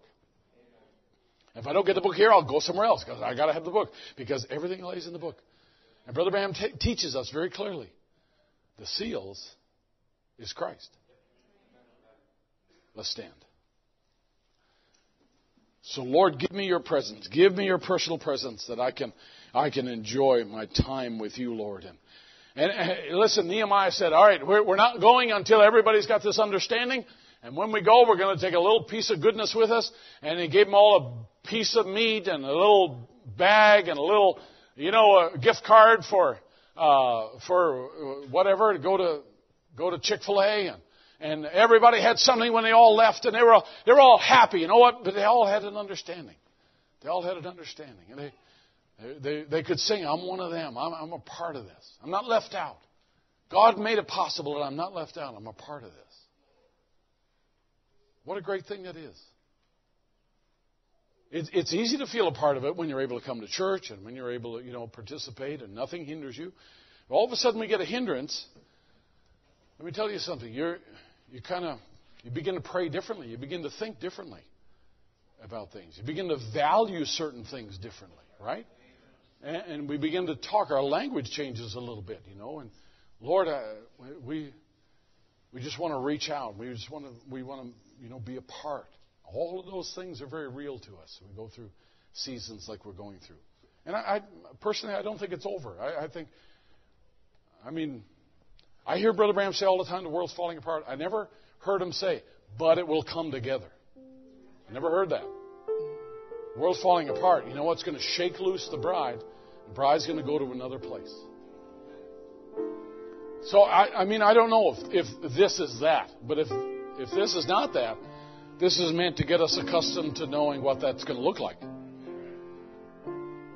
But these days, should I go downtown? Should I not? Should I do this? Should I not? I mean, there are dangers that are there. We live in dark times, and that's just the way it is. If we didn't have an understanding of the book, your life would be lived a different way. Your conduct would be different. But because we have an open book given to us, and such a great and perfect understanding of the book, fear dissolves. Fear tends to dissolve. I mean, hey, I know who holds the future. I'm just trusting Him all the way. And that's where it is. Savior, oh Savior,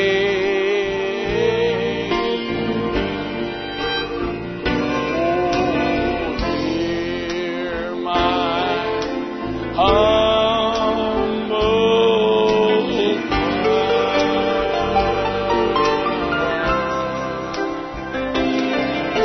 cry,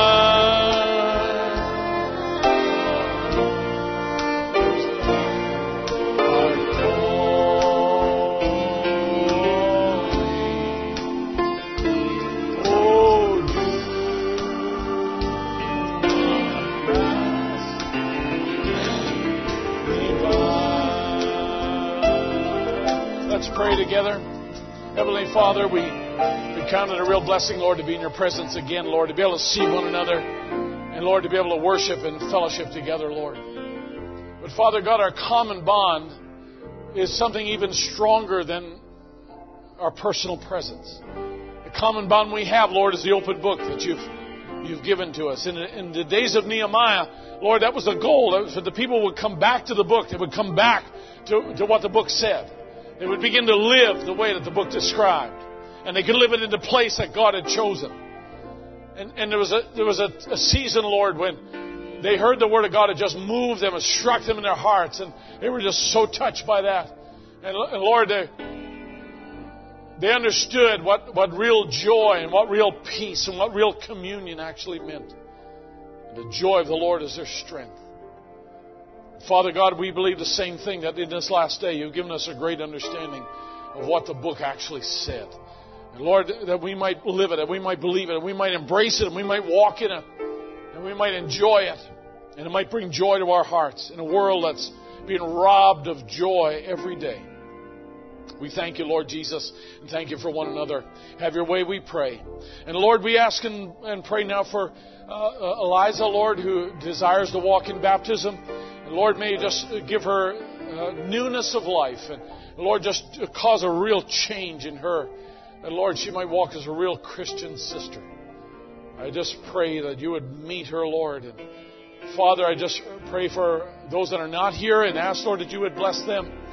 Those that are, Lord, spread out different places. And we think of Sister Tracy Rabin, Lord, and her family. And Lord, spending years as a caregiver to her parents. And now, Lord, we hold her up in prayer before you and ask that you would give strength to her. Lord, we just ask now that you would just bless this day and all that is to be done, Lord. We just pray that you would just be honored in our lives. And Lord, may we just continually just rejoice over the things that you've revealed to us. We are a privileged people. May we never take it for granted. We love you and we thank you for your blessings. In Jesus' name, amen and amen. Let's sing that little chorus, Come Away, My Child. We're going to let Brother Jaron sing for a little while and worship, and we're going to get ready.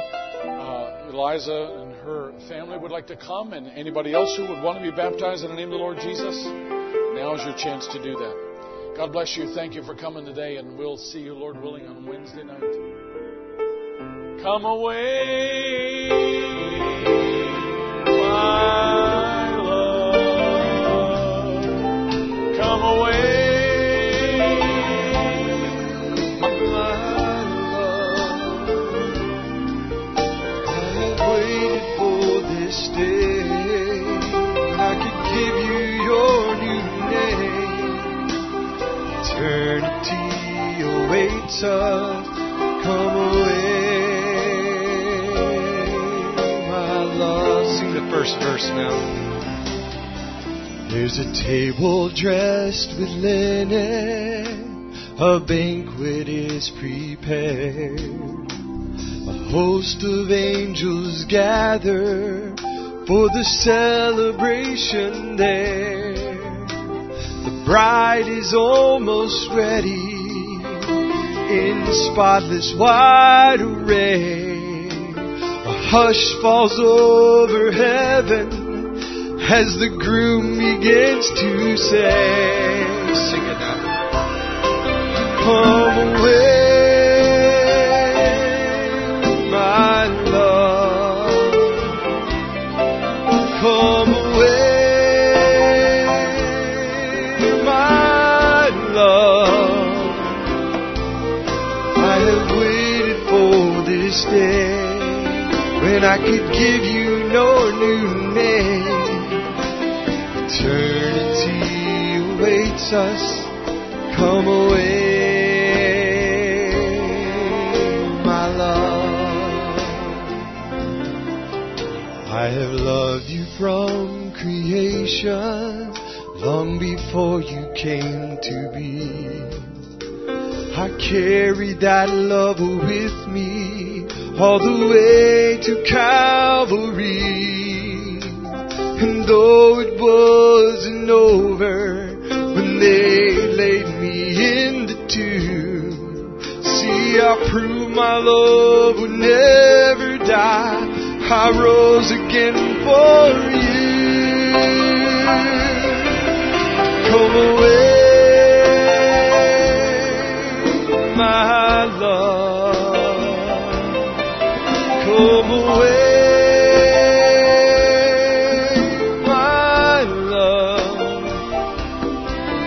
I have waited for this day when I could give you your new name. Eternity awaits us. Come away, my love. Sing it again now. Come away.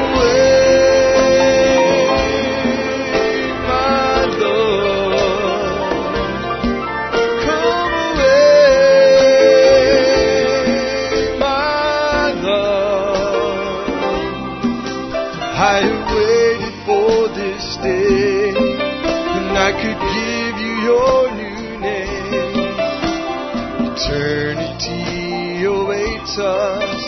Come away, my love. Sing it this way. Take us away. Take us away, our love. Take us away, our love. We have waited for this day when you could give us our new name. Eternity awaits us. Take us away, our love. Amen. Isn't that beautiful? Amen. I can't wait for that day. Amen. When God calls us home. Amen. Let's sing another song. Key of G, Daystar. Lily of the valley, let your sweet aroma fill my life. Rose of Sharon, show me how to grow in beauty in God's sight. Fairest of 10,000, make me a reflection of your light.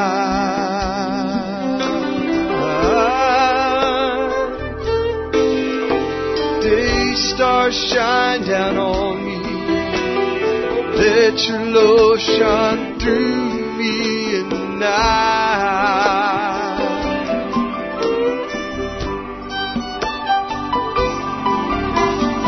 Lead me, Lord, I'll follow. Anywhere you open up the door.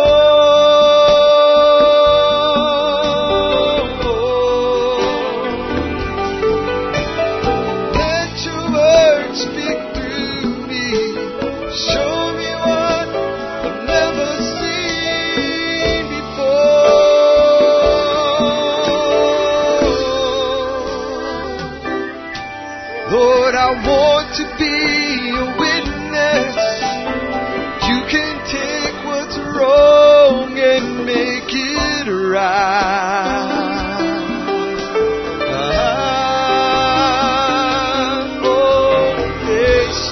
Shine down on me, and let your love shine through me in the night.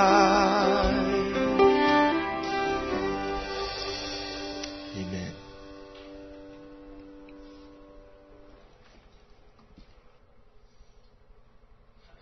We're always thankful that God's dealing with hearts and calling those that are His.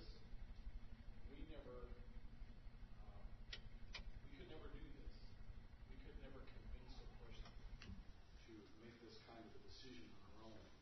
We can influence them for a season, but for somebody to surrender their life to Christ and walk as a Christian, that takes the Holy Spirit in their lives to do that.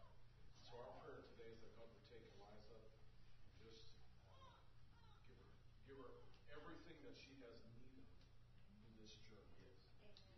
Quicken that seed of God and make it live and make it something that's very real to her. And we know that the angels rejoice. Everyone in heaven rejoices over one sheep that comes back into the fold. It's a wonderful thing. For us, we've always known Eliza. But for the shepherd, he longs to see those sheep come back into the right place. Amen. So join me, if you will, in praying for Eliza. God would take her life and just use it as a vessel of His own making. Dear Heavenly Father, we bow in your presence and thank you, Lord, for your love and mercy in providing a way of salvation for us to come back into harmony with you. Because, Lord, unless you had made a way, we would be very lost. Yes. We would have no peace in this earth and no peace in the world to come. And so, Lord, you have made a way, and through the blood of Christ, what happened on Calvary's cross, Lord, we stand reconciled with you. So now we commit Eliza to you and pray that your Holy Spirit would draw near to her. Fill her with your Holy Spirit, I pray. And Lord, may she walk in newness of life. May she walk in complete obedience to the commandments of God. We present her to you now. And pray, Lord, that you would receive her. In the name of Jesus Christ, we pray. Amen.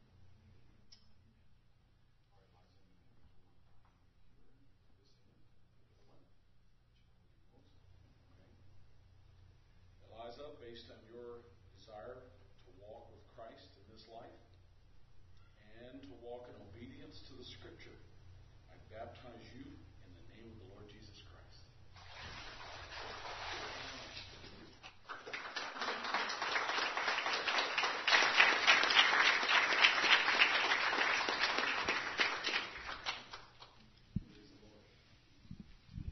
Amen. Such a beautiful sight. Amen. See a little one come into God's kingdom. Amen.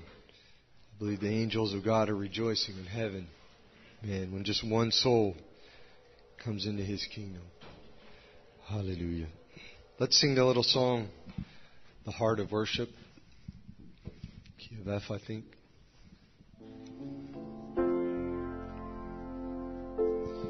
When the music fades and all is stripped away, and I simply come, longing just to bring something that's a word that will bless your heart. I'll bring you more than a song, for a song in itself is not what you have required. You search much deeper within to the way things appear. You're looking into my heart. Now I'm coming back to the heart of worship, and it's all about you. It's all about you, Jesus. I'm sorry, Lord, for the thing I made, and when it's it's all about you. It's all about you, Jesus. Hallelujah.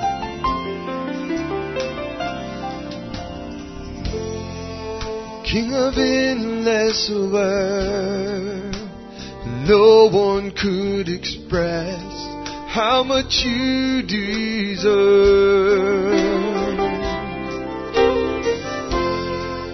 Though I'm weak and poor, all I have is yours, every single breath. And I'll bring you more than a song, for a song in itself is not what you have required. And you search much deeper within to the way things appear, and you're looking into my heart. And I'm coming back to the heart of worship, and it's all about you. It's all about you, Jesus. And I'm sorry, Lord. Oh, it's all about you. It's all about you, Jesus. And I'm coming back to the heart of worship, and it's all about you. It's all about you, Jesus. And I'm sorry, Lord, for the thing I've made it. It's all about you. It's all about you, Jesus.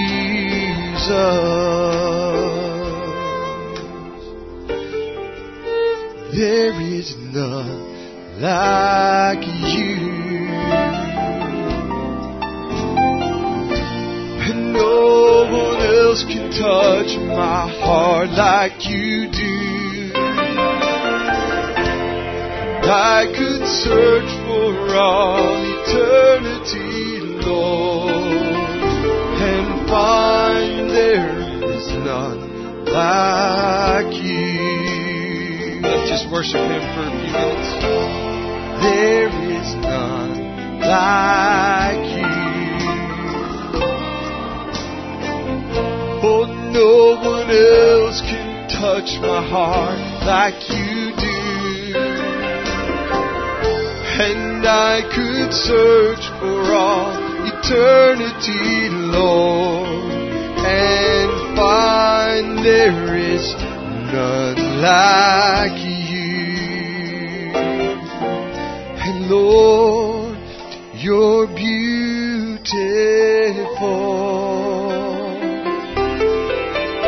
Your face is all I see. Oh, when your eyes are on this child, your grace abounds in me. Oh, Lord, you're beautiful,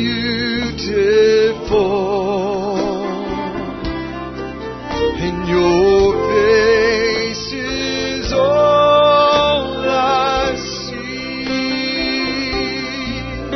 Oh, when your eyes are on this child, your grace abounds in me.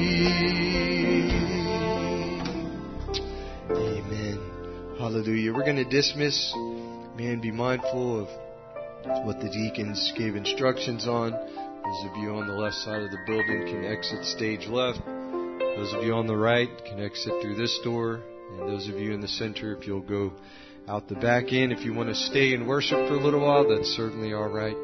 Amen. You're free to go as you please. Let's sing the song, We Fall Down, key of C. We fall down and we lay our crowns at the feet of Jesus. Greatness of mercy and love at the feet of Jesus, and we cry, holy, holy, holy. We cry, holy, holy, holy. We cry, holy, holy, holy is the Lamb.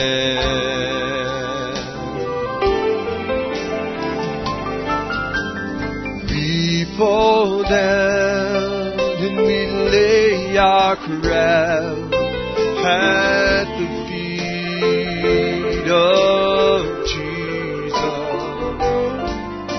The greatness of His mercy and love at the feet